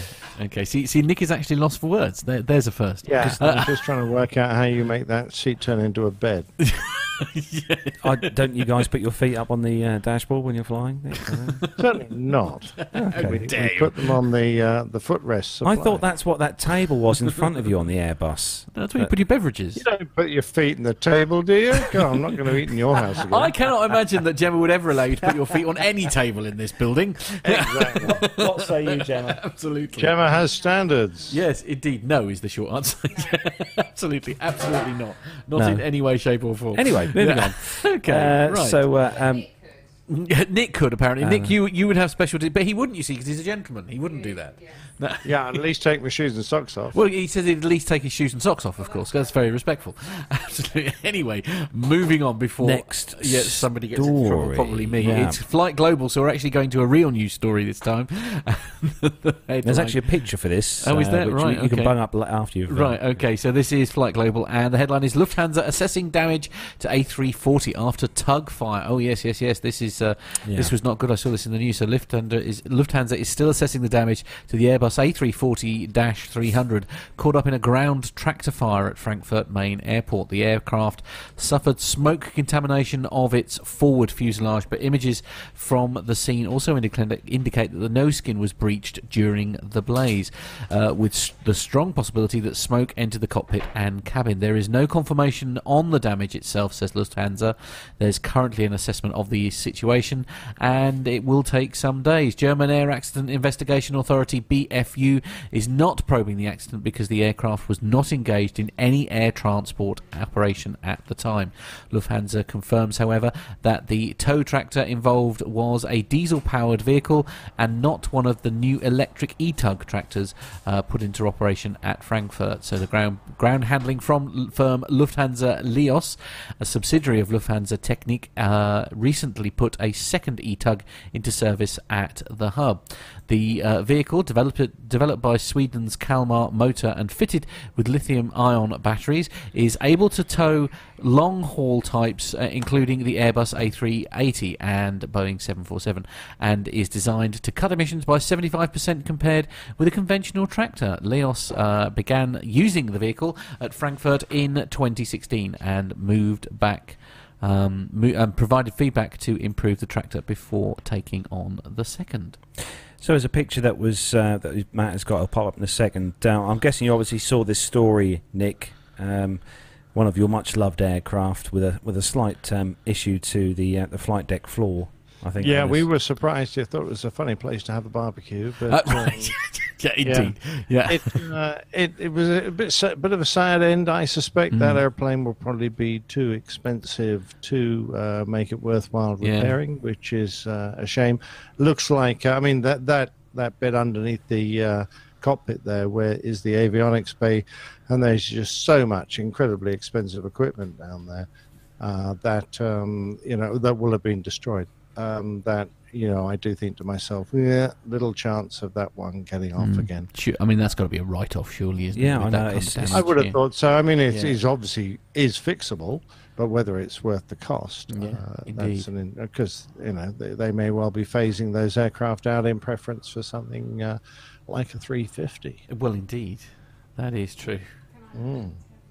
Yeah, that's a difficult one. I bet the engineer sitting on the brakes at the time was going, What's going on? What's going on here? Yes. Because the people he normally speaks to were down there on the tug, and they were probably legging it across the airfield. Aborting, He was probably sitting up there going, chaps. This aircraft, Nick, was not any passengers on board. But is there, when it's being towed, is there still someone on the flight deck, or an engineer, or someone on the flight? There's always a brakeman. Yeah, because even most aircraft still tow with the tow bar. Obviously, some have the tow bar less ones where they actually lift up the front wheel and trap it inside a little box area. But those tow bars do break. And if they break, then the airplane is going to freewheel its way across the airfield. You need someone on the brakes there to bring it to a halt in case that tow bar breaks, or in case the tug loses power or something and they need to have an emergency stop of some kind. Yeah. So, Nick, the last story we've left for you then on the Aviation Herald, this one. Okay, sir. This is a Qantas A388 and another Qantas A388 over the Pacific on June the 10th. A wake turbulence causes altitude deviation. So Qantas Airbus, the registration for those of you who are worrisomely concerned about such things is Victor Hotel, Oscar Quebec Kilo, was performing flight QF94 from LA to Melbourne and was en route. He was a flight level 310 of the Pacific about a couple of hours into the flight when he encountered turbulence, which caused his aircraft to descend for about 10 seconds before the crew recovered the aircraft and returned it to its assigned flight level. The aircraft climbed to flight level 320 shortly afterwards and continued for a safe landing without any further incident. The other aircraft was an A380-800 registration. Oh, that's the same aircraft. Wait a minute. Yeah, no, both it wasn't. 380s. Victor Hotel, Oscar Quebec Foxtrot. So a few letters different on the alphabet there. Was on QF12 from LA to Sydney, so a very similar routing at flight level 320. And he was obviously just 1,000 feet above Qantas 94 when they had the turbulence. So the occurrence became known by passenger reports, which means to say that the pilots did not think it significant enough to actually bother raising it their safety report. So I suspect the Australian authorities got some reports from passengers indicating they had perceived a sudden loss of weight and were holding hands when the aircraft nosedived for about 10 seconds. The captain announced they'd experienced wake turbulence from another A380 and were talking to ATC about to change their flight path. So the current theory is that the QF94 behind got a bit of turbulence from QF12 ahead, so no big deal. The Qantas chief pilot explained that it had some wake turbulence from the leading aircraft, 1,000 feet above, caused a jolt to the aircraft for a short period of time with pitch variations of up to 3 degrees. The aircraft climbed maybe 100 feet and descended back to its cruise altitude. Captain took action to avoid further exposure to the wake vortex. There were no injuries, no damage. The occurrence has been reported to the ATSB and the aircraft manufacturer, but I suspect only as a result of the fact that they were asked what was going on. And now this is the sort of thing you do sometimes get. Those of us on the flight deck, of course, we have our instruments and we can see clearly outside. We know exactly what's going on. And when you're in an aircraft and you have no other reference than your little inner ears and your senses that tell you what they think the world is doing around you, it's incredibly easy for those to be misled. And it's something that pilots learn about and train not to rely on their inner ear. There's no pilot in the world that would really stay alive if he was flying around in cloud, according to the seat of the pants feeling, which is what this kind of inner ear and your own perception of what's going on around you gives you. So when you're sitting there and you think the airplane is going into a nosedive and it might be descending a lot, on the flight deck, they're completely untroubled because the aircraft's only moving 30, 40, 50, or in this case, perhaps 100 feet. I mean, it's an insignificant deviation. It might feel slightly uncomfortable if the airplane is jolted hard, but the actual physical movement of the airplane is very slight, and the danger is negligible. So this is just, I'm sorry to say, a classic of people in the back of the airplane, and I think one of them, from a report I read in another paper, was actually a news reporter making something out of absolutely nothing. So, Nick, there's a couple of questions from one of the listeners, which is on the show notes, if you've got that in front of you. I'll just pull them up. While he's just doing that, actually, it's just worth mentioning. Actually, while Nick's just doing that, I've had a message sent to me via David. David was in the chat room. David Corson was in the chat room earlier, and he just said, "Hi, I hope I might be the first person to be watching the live show whilst flying. Although I couldn't actually listen. I'll be catching up though. Have a great show." The guys are saying. He did say also that actually he wasn't in charge at the time when he wasn't watching the show, but he's just sent me a couple of pictures, which are just really nice. So excellent. These are actually literally beamed to us in the last couple of minutes. So yeah, nice one, awesome. David. Thank you very much. Thank for you, that. David. Yeah, absolutely. Anyway, sorry, Nick. Yes, do see what the listeners have. Yeah, I found it now, and it's some questions from Andy from the UK, who says or asks, how does wake turbulence just after takeoff differ, if at all, from the wake turbulence at flight levels? Well, it's basically caused by the same thing. It's the wingtip vortices, but not just the wingtip vortices. You get vortices from various parts of the aircraft. The wingtip vortices, and when you're configured with your flaps down, the flap vortices from the edges of the flaps can also be quite large. It's the air that is above the wing trying to get below the wing. You know, there's the other way around. Below the wing, trying to get above the wing. You know, there's lower pressure on top of the wing, and there's a slightly higher pressure under the wing. Now, air will always try to go from high pressure to low pressure. So the air under the wing is always trying to escape around the wingtip and get to the top of the wing. And in doing so, it creates a circular vortex which emanates from the wingtip and trails back behind, and it forms a cone-like vortex. And they sit there when you're in the cruise. They're a significant vortex. They're a significant vortex on the ground. They behave slightly differently in the takeoff and landing scenario because obviously they interact with the ground. In the air, there's not much to move them because unless there's a strong jet stream blowing, that might slightly drift them and the aircraft. So on the ground, they tend to move along the ground, and they can move into the path of a landing aircraft, and that could be quite difficult. So you have to keep an eye on the crosswind that's going to hold these vortices in position or clear them away out of the way. But that's why there is a significant timing restriction, particularly if you're a lighter aircraft following a heavier aircraft, because obviously the bigger the aircraft, the more lift it needs, and the larger the vortex.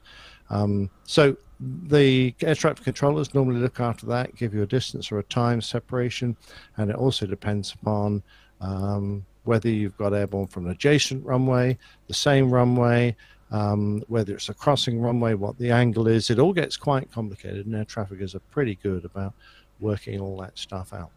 Once you're airborne, it's the same vortex that you're trying to avoid, but now it's a lot easier, and often it's quite visible because you can normally see the chemtrails coming out of the back of the engines where we've got the chemtrails turned on, and so that gives you an indication of where the turbulence from the wingtips will be because you've got a physical line. But even if not, if you're sitting dead astern an aircraft and he's very close to your altitude, there is a chance that you're going to pick up a vortex. Now, the rule book says, or the generally agreed theory is that the vortex from a wing starts to drift down quite quickly, within a few miles, and will usually stabilize or dissipate about 500 feet below the aircraft ahead. So if you're 1,000 feet below, you're usually fine and safe. However, and by 20 miles behind, they're completely gone, usually. However, since we now fly within 1,000 feet of each other, that's not a huge separation, only a few hundred feet.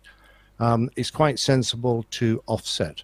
So we call that a strategic offset, and in certain areas, it's formalized. In other areas, air traffic insist upon it, like in China, for example, they will often insist upon a strategic offset. Or you can just choose to do it. Sometimes you have to ask air traffic's permission, sometimes you don't. And all you do is you displace your track a mile or perhaps 2 miles offset from the guy ahead of you, so that there's no chance that turbulence will drift down onto you. We're usually not concerned about it if we're a heavy aircraft following another heavy aircraft. I personally prefer to not spill any champagne, so I will make sure that Quite right. I'm displaced if I think there's going to be a problem. But if I was a lighter aircraft, like Pilot Pip's little Mosquito he flies around in, what is it now? The Lemon, that's it. Then I would make sure I was like miles away. But if I was flying another big airplane, then I wouldn't be quite concerned, because they could obviously handle it easier. And all you do is you just put your aircraft slightly to one side and type in the computer, I want to offset 1 mile right, or whatever you've decided is a safe limit. Even if you do encounter this turbulence, if you're a big airplane following a big airplane, it's just a little uncomfortable. You just get bounced around a little bit. It's not a significant problem. Obviously, for a bizjet behind a 380 or encountering a 380 turbulence, it can be a pretty severe event. Hence that aircraft over in the Middle East there that got turned upside down a few times and pretty badly damaged. They had to divert, and I don't think the airplane's going to fly again. So that's have I done the questions? After takeoff, does it differ from the flight levels? Not really. It's the same source. There's slightly less when you're at altitude because you don't have any flat vortices coming away. How much separation should there be between commercial aircraft when at cruise height? Well, none if you're at different altitudes. Okay, because that's the whole point. You're flying at a different altitude. You're clear to do your own thing. But as I said, any sensible chap who's trailing another large aircraft and sitting right behind it in that sort of 5 mile to 20 mile regime, I would be tempted to move. And if I've got a big aircraft crossing ahead of me at the same altitude, then I will be aware, and I might just flick the belts on, put the seatbelt signs on, just until I'm sure that we're going to be clear of any residual. If you're at the same altitude and the aircraft's crossed ahead, his weight should drop down below you, because it is going to drift down to about 500 feet below his previous altitude. So you should, in theory, miss it, but always better to be safe and make sure everyone's strapped in just in case. Well, thank you very much for that, Nick. You're welcome. Always a list. That's very good. That's answered the question. I hope that's Hope Andy will be answered happy with everything for Andy. that, Yeah. So that is where we bring the commercial news segment to a close. So coming up next, it is the little piece that we were going to play last week, but we ran out of time. And those of you who follow the show might know that a certain young host sitting opposite the table to me here had a little jolly not so long back over to Italy. Young host? I know, you were younger than me by about a month or two. Yeah, absolutely. Had a little jolly over to Italy with Owen. Yes, and, who is very young. Who is very young. Yeah. And also Owen and Matt met up with Jenny Parkinson over in Rome. They also met Grant McCarran, the legend that most of you will know, who is from the Plane Crazy Down Under podcast. Yeah. So, Matt, if you wouldn't mind just playing that out for us. Indeed, here we now. go. So regular listeners to the show will know that I've taken a little trip to Rome, and it means that while we're here, I've literally been able to meet like a living legend. I'll be honest, he's got a funny colour now, and I'm sitting here in a beautiful taverna. Is that the correct little cafe? Ristorante, cafe, sito, ojo. Very nice. And lovely. Oh, thank you very much. Ooh. Oh, wacko. Oh, I say. Nibbles to have with your beer. We have nibbles. I'll include some photos. It's so we're in a little cafe basically, cafe. and it is now 10 o'clock in the evening on our Local first day time. here, local time, and as I say, the local legend I'm sat with is none other than Sir Grant of McCarran. Yeah, well, hi guys. Yeah, it's me, and I've had one extra day to try and acclimatise to the local time zone. But the thing that's helping me is alcohol, and we have another plate of that just about to arrive. Oh, fabulous!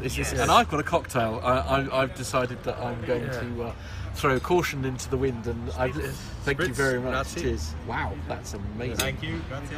It looks like sort of Grazie. like Fanta. It's brilliant. It's an Aperol Spritz, dude. You'll love it. Wow, we've got nibbles Ooh, and everything. This corn is chips. amazing. Fantastic. So what on earth are you doing in Rome, Grant? I'm here with work.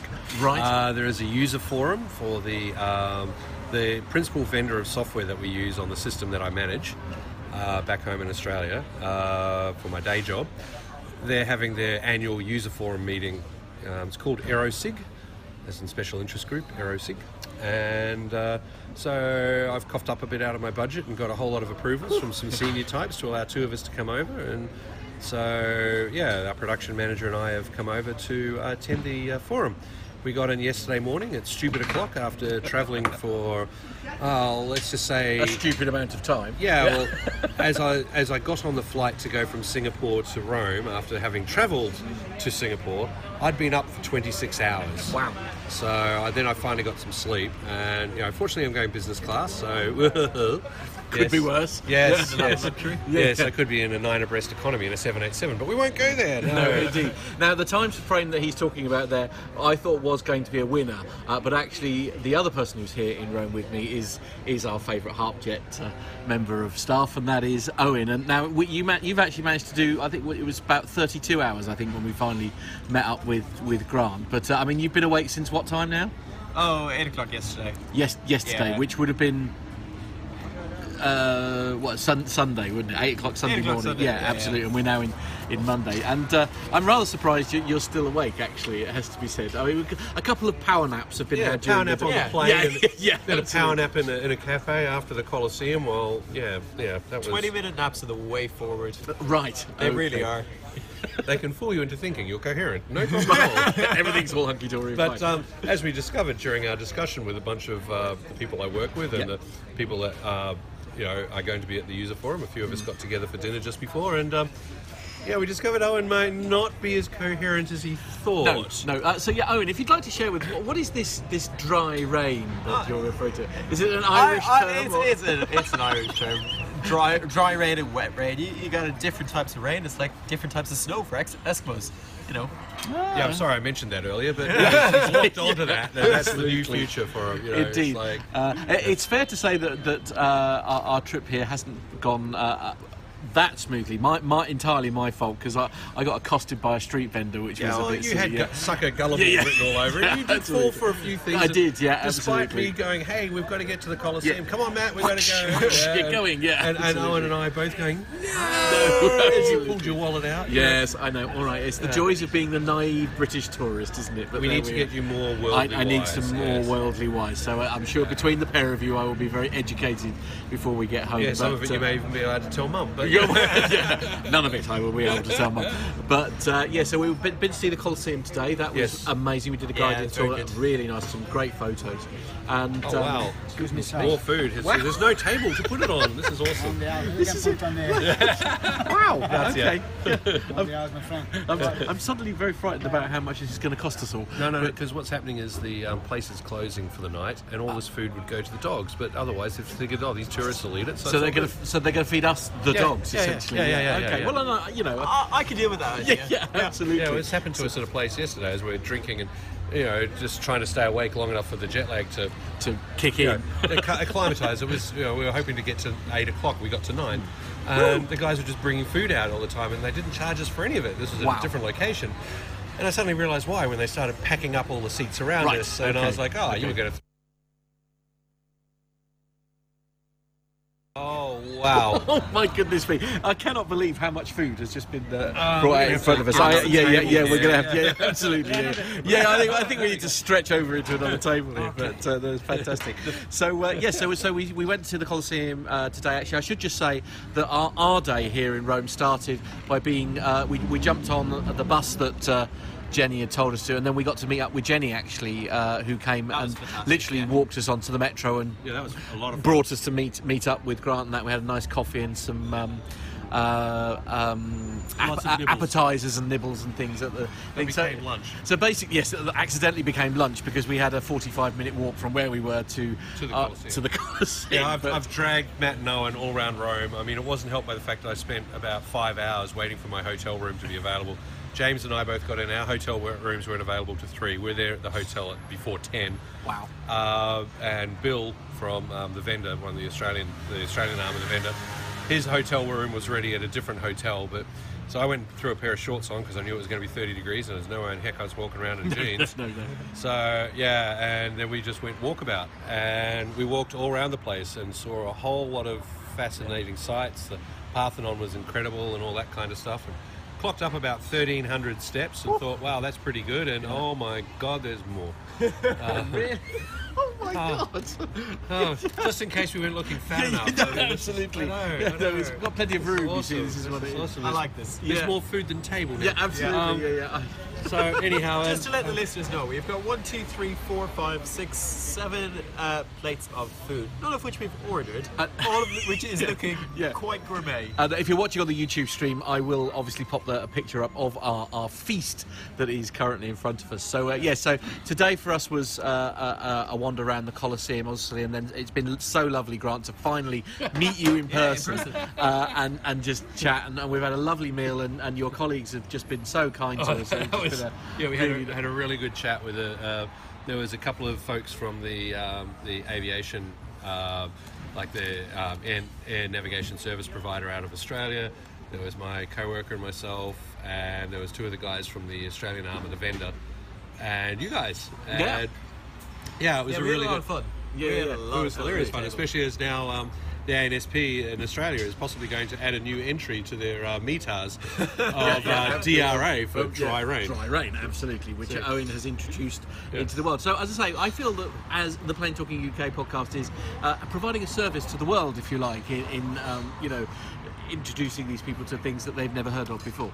Yeah, and I think they should actually have plus DRA for very dry rain. Very dry rain. Okay, that's the But one. that's called no rain at all. No rain at all. That's the one that you don't need a coat for. Yeah. Anyway, I'm going to. So we're meeting up with. You've obviously got to. Grant's got to go and do what he's actually here to do. Yeah, that starts for tomorrow. the next few days. So this is the only chance we get to sort of meet up with him. But it's just been really nice. We're meeting up with Jenny tomorrow, aren't we? And Yeah, we're for doing lunch, yeah. other bits. So we're meeting Jenny for lunch, and then we're doing something else which I've forgotten. But more will be coming you about. might, with that ticket from today at the Colosseum, you might be able to go do the forum Oh, tomorrow. oh, yes. And also the old castle, the old space up on the hill where Rome was originally founded, as the legend goes. Wow. That hilltop that we were looking at off the Yep. balcony, that was what she was talking about. That's the guided tour lady was saying that's supposedly where Romulus founded Rome. So Yeah, we'll have to go see that.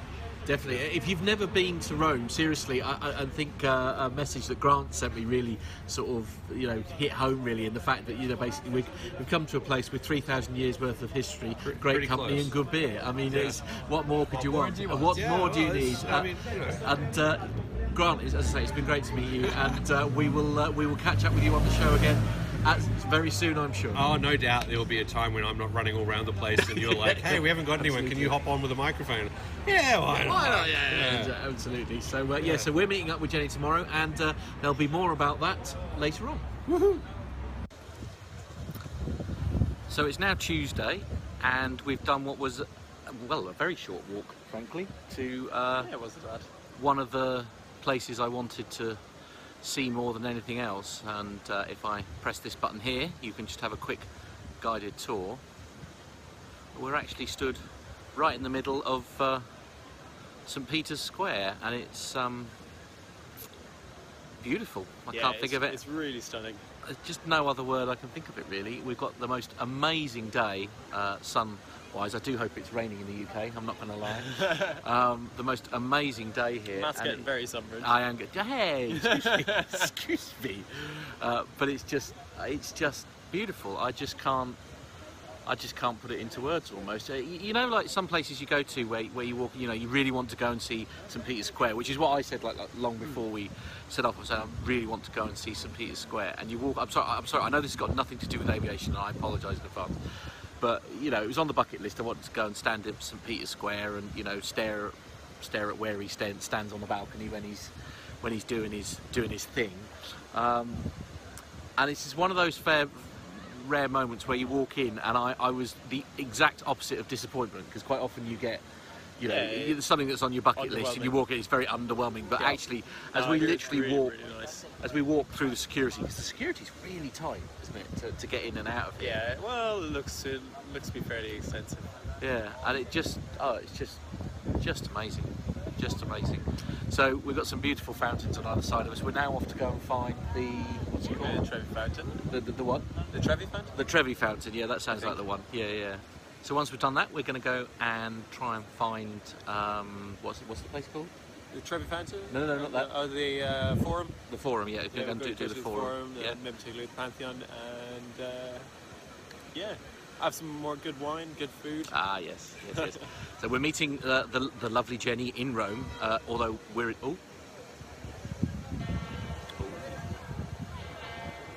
The bells. I'm not too sure what that signifies. No. 1:15? Right. Yeah, fair enough, yeah. Perhaps it's lunchtime for the Pope. Maybe. We'll go with that. So we're meeting Jenny just sort of when she finishes work, bless her, because obviously she actually lives in Rome, and we're sort of meeting some of her family, I think, tonight, which would be nice. So it's evening time now, and I'm happy to say that we've met up again with what I can only describe as the logistics manager for this particular trip, who has very kindly sorted out all our accommodation and ways to get from one part of where we landed to our meeting points, etc. So welcome, Jenny. Oh, I thought you meant him. No. I don't do logistics. No. I do the travel plans. We're getting from here, this airport to this airport. Yeah. Once we get past the airports, it's not really down to someone else. Yeah, my forte. Okay, well, my forward planning involved buying, I think, 2 bus tickets and finding a rather dicey-looking B&B, but I think it's turned out to be okay. It's absolutely glorious. Seriously, you need to stick that in the old repertoire, because it's really quite nice. And they're so friendly and everything. It's really nice. We'll have to sort of maybe see. Well, let's wait till we've checked out, and when we check out, if it's all still fine, then we'll tell everybody where it was, because it was quite a bargain, I think, to be said. Well, certainly a bargain. Yeah, considering where its location is in Rome, it's very central to where. And it is literally central to, like I said, wonderful choice, because it is literally central to all the things that we've been doing today. So we're sitting now in.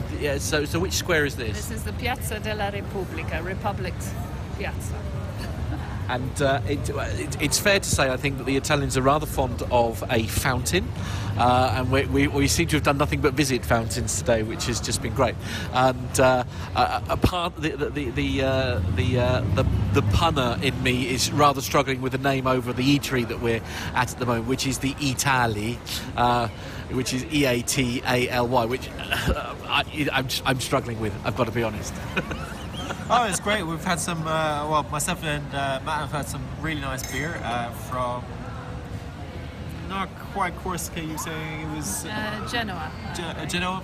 Yeah. Excellent, yeah.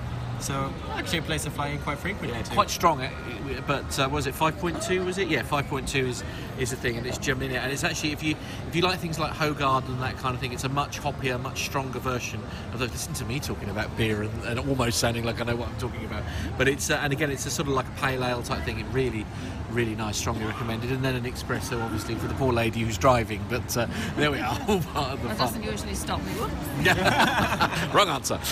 Okay, so we're now going to wander off to where's the museum that we... Actually, I think we'll drop the museum and we'll go and have a look at a big church, St Mary Major. Oh wow, very good. And then we have the delight of meeting up with Jenny and her family for a bite to eat this evening, which is I'm very much looking forward to. So again, officially from my and Owen, thank you so much for all your help with our trip here. It's so nice, as I was saying to Grant last night. It's been so nice to actually meet have somebody who knows the area and say, right, okay, we go over here and we get just like the metro. Here's your ticket. Just brilliant. It's just thank you so very much for your help. My pleasure.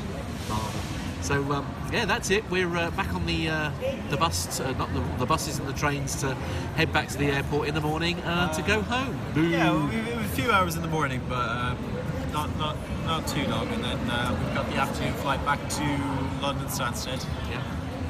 And then I start work on Thursday morning. Yeah, me too. Yeah, you're back to work. Yeah, indeed. So it's been a wonderful trip, one I will never forget. We've done all the things that were on my bucket list for whilst in Rome, so I'm very satisfied with that. But Jenny, thank you for your hospitality. Well, thank you for entertaining me. So it's now Wednesday afternoon and we're sat back at the airport. How do I say the airport name again? Ciampino. So we're sat back at Ciampino Airport and we're awaiting our flight to head home. Owen's just checked to make sure it is running to time, which is very exciting. And that's it. Our time in Rome is done, really. Time to head home. You had a good time? Yeah, it's been good. I've enjoyed myself immensely. No special thanks must go to Jenny and her wonderful family who we had dinner with actually last night, which was just wonderful and nice. It was called the White Chicken, if you did a direct translation, where we went for, which doesn't sound fantastic, but actually it really was. Oh, it was beautiful. Yeah. Really good meal and great company. And, yeah, that's it. So that's the end of the diary. It's home time, Owen. It is. Boo. And that is the end of that. Someone had a nice time. I had a really nice Didn't time. they? I'm very sorry that virtually all of it had nothing to do with aviation. But I did take lots of video from the plane on the way back. So I did notice that. You'll be very proud of me, actually. I sat at a window seat on the way home. Were you front row, middle row? Were you able to see the wings flapping up and down and the engines all going? Yeah. That I was not so keen on. I've got to be honest. But, it was really nice. I have to say, Ryanair did us proud, to be fair. And on the way back, I actually flew on one of the newer ones. Where it's with all the new cabin interior and stuff. It was really quite nice. What are you laughing at? The one where the toilet's 24 inches wide. I don't know what to do with that information. What are you laughing at? I was just amused by Nick's pixelated head. Oh, right. I was drinking. Yeah, indeed, right. indeed. Okay. Actually, while we still have him in the chair, I'm a responsible pilot, so you can't identify me when I'm drinking. Right. Oh, good Lord. Right, okay. While we have him in the chat room very, very briefly, I must just say, congratulations. Sir Neville of Bounds is actually in the chat room at the moment. And we must just say, muchos congratulations, Mr. Bounds. Mr. Bounds. From all of the PT UK community, and I'm just sure, indeed, from the APG community as well. Thank you. Congratulations on tying the knot. I have to say, there was a lot of love for the Bounds on the always social media. Love for the Bounds. Yes. Yeah, there was amounts of love. I know. So congratulations, Nev and Mrs. Nev. Well done. Yeah, absolutely. The official Mrs. Nev now. I know. Mrs. Nev. very Perhaps she'll be on the show a bit more. You're right. Okay. You'll give us some more feedback. No, I don't. I still haven't got over the last lot. Yeah, we like her feedback. Yeah, indeed. So up next, then, we haven't got a military segment per se, but we do have a military kind of segment, because it is another one of the interviews that me and Nev took when we were at Bruntingthorpe a few weeks back. You're talking to some bomber puke. You're not really a mud mover, the JCB driver. What's the matter with you? Couldn't find a fighter pilot? So we... Anyway, on our tour around the site, we managed to bump into Elliot Atkins, and Elliot is the proud owner of a Tornado GR1. So if you're ready, Matt, owner, what he flies it. I will just turn him down quick before he says something. So here it is. So we are moving on then to a next aircraft on the list that we're trying to get round here. We are at Bruntingthorpe. The sun's out, the weather is fantastic, and I will say it's getting rather warm here. I should have brought suntan lotion, but there we go.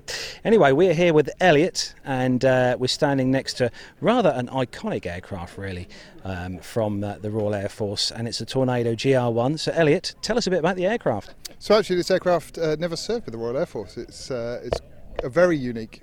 Can something be very unique? It's a unique Tornado GR1. It's a GR1P. and it was delivered directly from BAE Systems to the Royal Aircraft Establishment, which explains the red, white and blue colour scheme. So it went from BAE to the RA at Bedford, where it was used for flight trials and for lots of development work on the Tornado.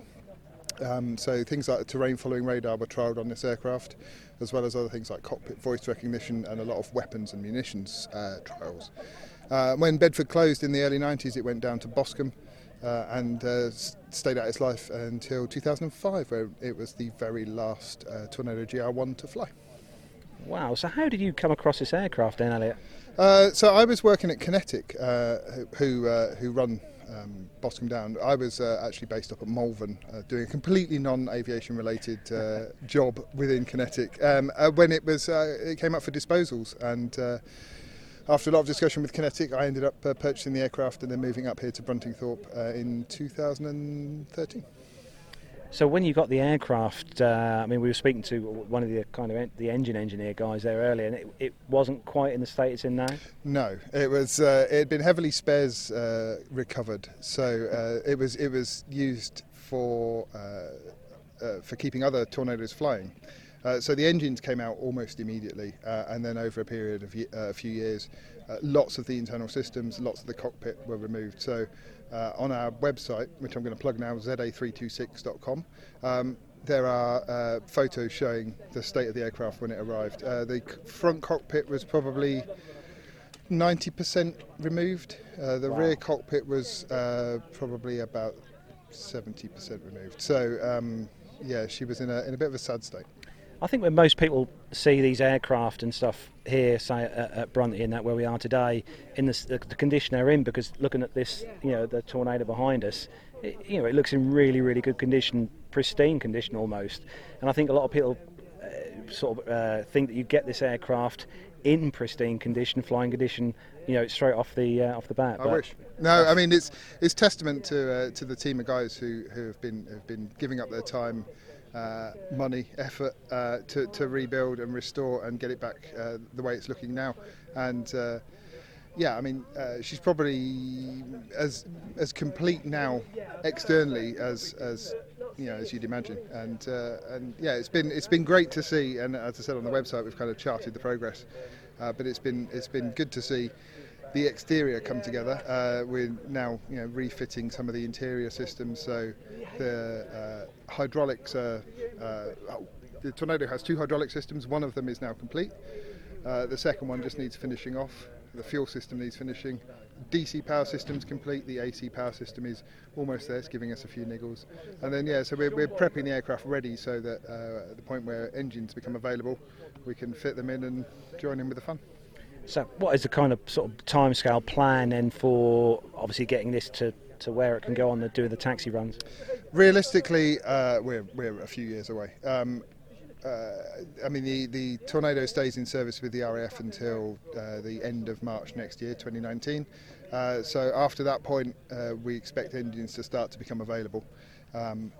Obviously, we're a charity, so we're desperately raising money to buy those engines when they become available, and then we're probably a couple of years' work away from that point. So it's years, not months.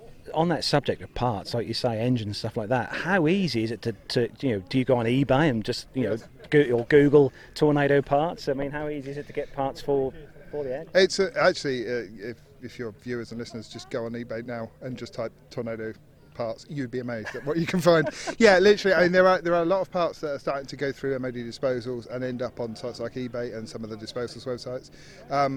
Often that's tricky for us because sometimes they'll be sold in bulk. We don't need 32 of something when we only need one. So waiting for things to come through and sort of filter through the disposals chain is kind of what we've ended up having to do. There are some items, so engines obviously, things like the APU are an expensive item, even second hand they're many thousands of pounds. So yeah, we're just keeping our eyes open for everything, and as things come up, we've got funds available, then we buy them, we store them and fit them when we can. Obviously a plea. If any of your viewers, if any of your listeners have got tornado bits down the back of your settee or in your shed, and you'd be amazed what people have turned up with, we'll happily take them off your hands. And equally, if anybody would like to donate, then they can. How easy is it to find people with the knowledge and stuff like engineers and mechanics to help you with the project? Actually not too difficult. With the Tornado still being in service and having been in service for the last 40 years, actually there's quite a good pool of engineers and people with experience. Some of the guys who come and help are current and are still serving on Tornado squadrons today. Some of them are haven't been on Tornado for 10-15 years, but it's amazing how quickly they pick it up. They come back, open a panel and can remember what everything does, so it's impressive. But no, actually finding people is not that difficult. Finding people who are happy to commit to come spend their time in all weathers out here is a little bit more difficult. Now, Elliot, just rounding up, one question we always ask people when we interview them at all the air shows we go to, it's a sort of put you on the spot question, but it's if you were given the chance to fly any aircraft, albeit military, commercial, retired or still flying, or even GA, and you were given that seat, what would it be? Oh, good question. I mean, I would obviously say Tornado, wouldn't I? Tornado, and I'd say Tornado GR1P because it's the only one, so it would have to be that aircraft. Yeah. So to see that fly again would be great. Oh, that's awesome. Well, Elliot, we wish you all the best for the future with the aircraft. And just quickly before we wrap up, plug that again. Yeah, so the website is za326.com. And there's a big button on there that says donate, and we'd be really, really grateful. We're also on Facebook if you look for Tornado ZA326, and we're on Twitter as well, Tornado ZA326. There we go, you heard it here. So thanks, Elliot, for your time, and all the best for the future. Thanks so much. Cheers. So I was getting carried away then. He was too busy watching the television, ladies and gentlemen, absolutely. Oh, that was fantastic. No, that was really good. It's nice to speak to Elliot, and we do wish him all the best with that project. And again, that website was za326.com if you want to find out. What a lovely bloke. Yeah, great to see him so keen to keep that old wreck looking good. I take it you've not flown the Tornado, Nick, because you've flown nearly every other military aircraft in production. No, I've got several hundred hours on the ADVs, but I try not to talk about it. Oh, okay. Oh, it wasn't my favourite airplane, the Tornado. What? Oh, the scandal. The scandal. Well, you have to remember that I went from the Phantom to the F-18, and then after 3 years flying the F-18, I returned to the UK to climb into the bright, shiny new fighter we had acquired to replace the Phantom. Instead, I had to climb into a Tornado F3, which was a bit of a disappointment. Oh. Any particular reason why, Nick? Well, it was crap. Oh, okay, fair enough. The airplane couldn't turn to save its life. I mean, it could run away very fast. Yeah. Radar, when we first got it, was pretty rubbish. Half the kit didn't work. The navigators, when we first climbed in, used to take them 22 different selections to lock a target up to fire a missile at them. What a useless piece of rubbish it was. Now, there's a completely different airplane, really, from the ground attack version. And I acknowledge that has, and up to very recently, done some fantastic operational duties. But the fighter variant, perhaps in the very end of its life, when it had been modified almost beyond recognition, might have been able to hold its own up. But compared with the rest of the world's agile, capable aircraft, it was a generation or two behind the drag curve. So, I was never very impressed with it. Wow. There we go. You heard it here first. Yeah. No. I've said it many times. I can say, yeah. I don't think we've got an exclusive there somehow. Afraid not. No, no, but thanks again, Elliot, for speaking to us. I'm sure he's asked me to give him the details when we're going to put this on the show, so I'll be emailing him soon. Absolutely. Yep. So we're going to start to wrap up the show then. Now, Matt's got to whisk off somewhere. I have, yes, absolutely. Got a family barbecue because it's Mum's birthday. Well, it's actually Mum's birthday on Wednesday, but we're having the big barbecue on Saturday. which is tomorrow. And you're coming, aren't you? For a little while? Yeah, absolutely. But all of the family have arrived. So wow. I've Do only they know been- you're famous? Infamous. I don't know about famous. Oh, okay. Yeah. Indeed. Oh dear, is he drinking his beer again? Look, there you go. Oh. Yes. Very responsible pilot. That's actually orange juice. Is it? Do you know? I was then thinking that's clearly a J2O. Yeah, absolutely. Yes, it's Old Golden Hen 2.0. Oh, okay. Fair enough. Is that similar to Indeed. Speckled 2.0 as well? Speckled 2.0. Yes, I think it would be. Yes, it comes Similar from the same brand, Moreland orange juice manufacturer. So, as I said, we are going to wrap up the show, but we're going to say a big thanks first to everyone who's joined us in the live chat room this evening. All the usual family members in the chat room tonight, so big thanks to you guys and girls in there, and whatever you do this weekend, have fun and stay safe and stuff. Indeed. But quick mention before we do finish the show, don't forget we have our big first ever summer barbecue fly-in, which is happening on the 18th of August this year. We're going to take over the entire airfield at Seething, which is about... and hopefully fill it with planes. Yeah, which is probably about 20 minutes from where we live here, just up the road. An awesome airfield, really well serviced, great runway, and everything you could wish there to hold a summer barbecue. If you want to come and join us on the day, on the 18th of August, please do get in touch with us via email and let us know. Everybody is welcome, but we do need to know who's coming. We need to know numbers, so we can know how many burgers and stuff. Yeah, well, and also we have to tell Seething Security as well. So we just need numbers. That's all. Everybody's welcome, but we just need to know who's coming. So we've got podcast. If you'd done it the following week, I'd have been on days off. Oh, dear. Very sorry. Oh, Nick, book a sickie. Book a sickie, Nick. I think he's had enough sick time. I don't think that's a good idea somehow. Plan a sickie. Anyway, I've had a few of those lately. Yeah, I don't think he's going to get away with that. But we've got some PTUK members flying in, haven't we? Yeah. In various aircraft. I think we're going to have a formation fly-in of PA-28s. I wonder how many of them will actually get there. Oh, they'll all get there. Oh, how rude. Well, they'll all get there because they're obviously. Well, let's hope none of them fantastic end up pilots. on Aviation Herald.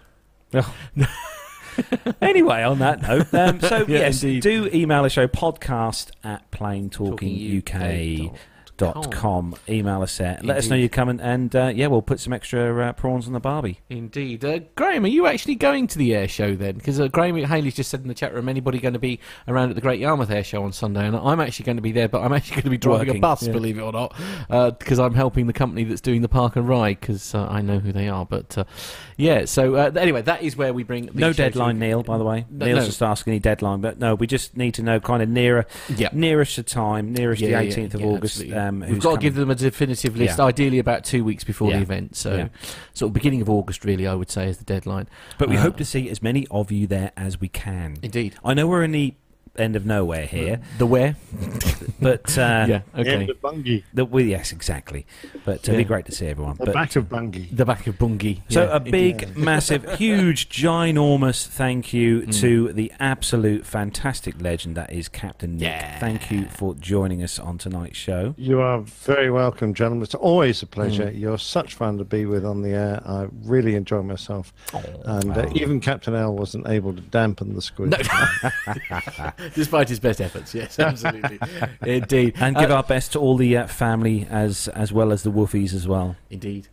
Thank you very much. And I'm going to be very selfish, and I'm going to wish my mum a very happy birthday. Yes. So there we are. So Mama Smith. Happy birthday, Mama Smith. Happy birthday, Mama Smith. And thank you to Barbara and Lane and everyone in the chat room who's all been wishing her a happy birthday as well. So that is where we wrap up. I'm off to go and drink beer and be merry for a little while. Don't forget, join Matt and whoever I can get to join him next Friday on the show, because Matt's on his own next week, because I am at my stepsister's wedding next Friday, and then on Saturday I shall be flying out to the wonderful island of Malta. Indeed.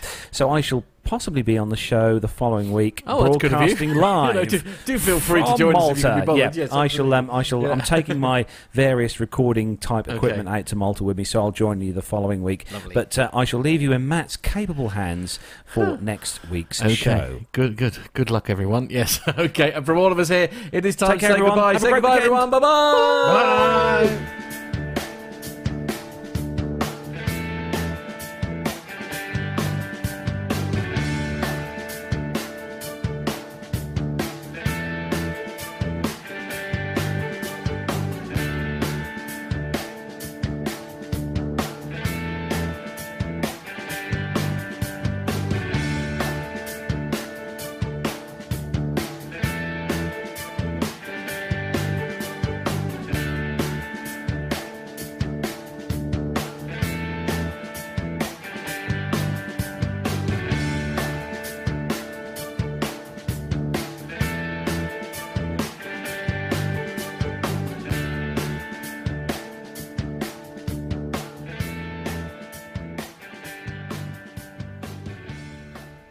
It's all right. They all know which show you're from, Nick. Don't worry.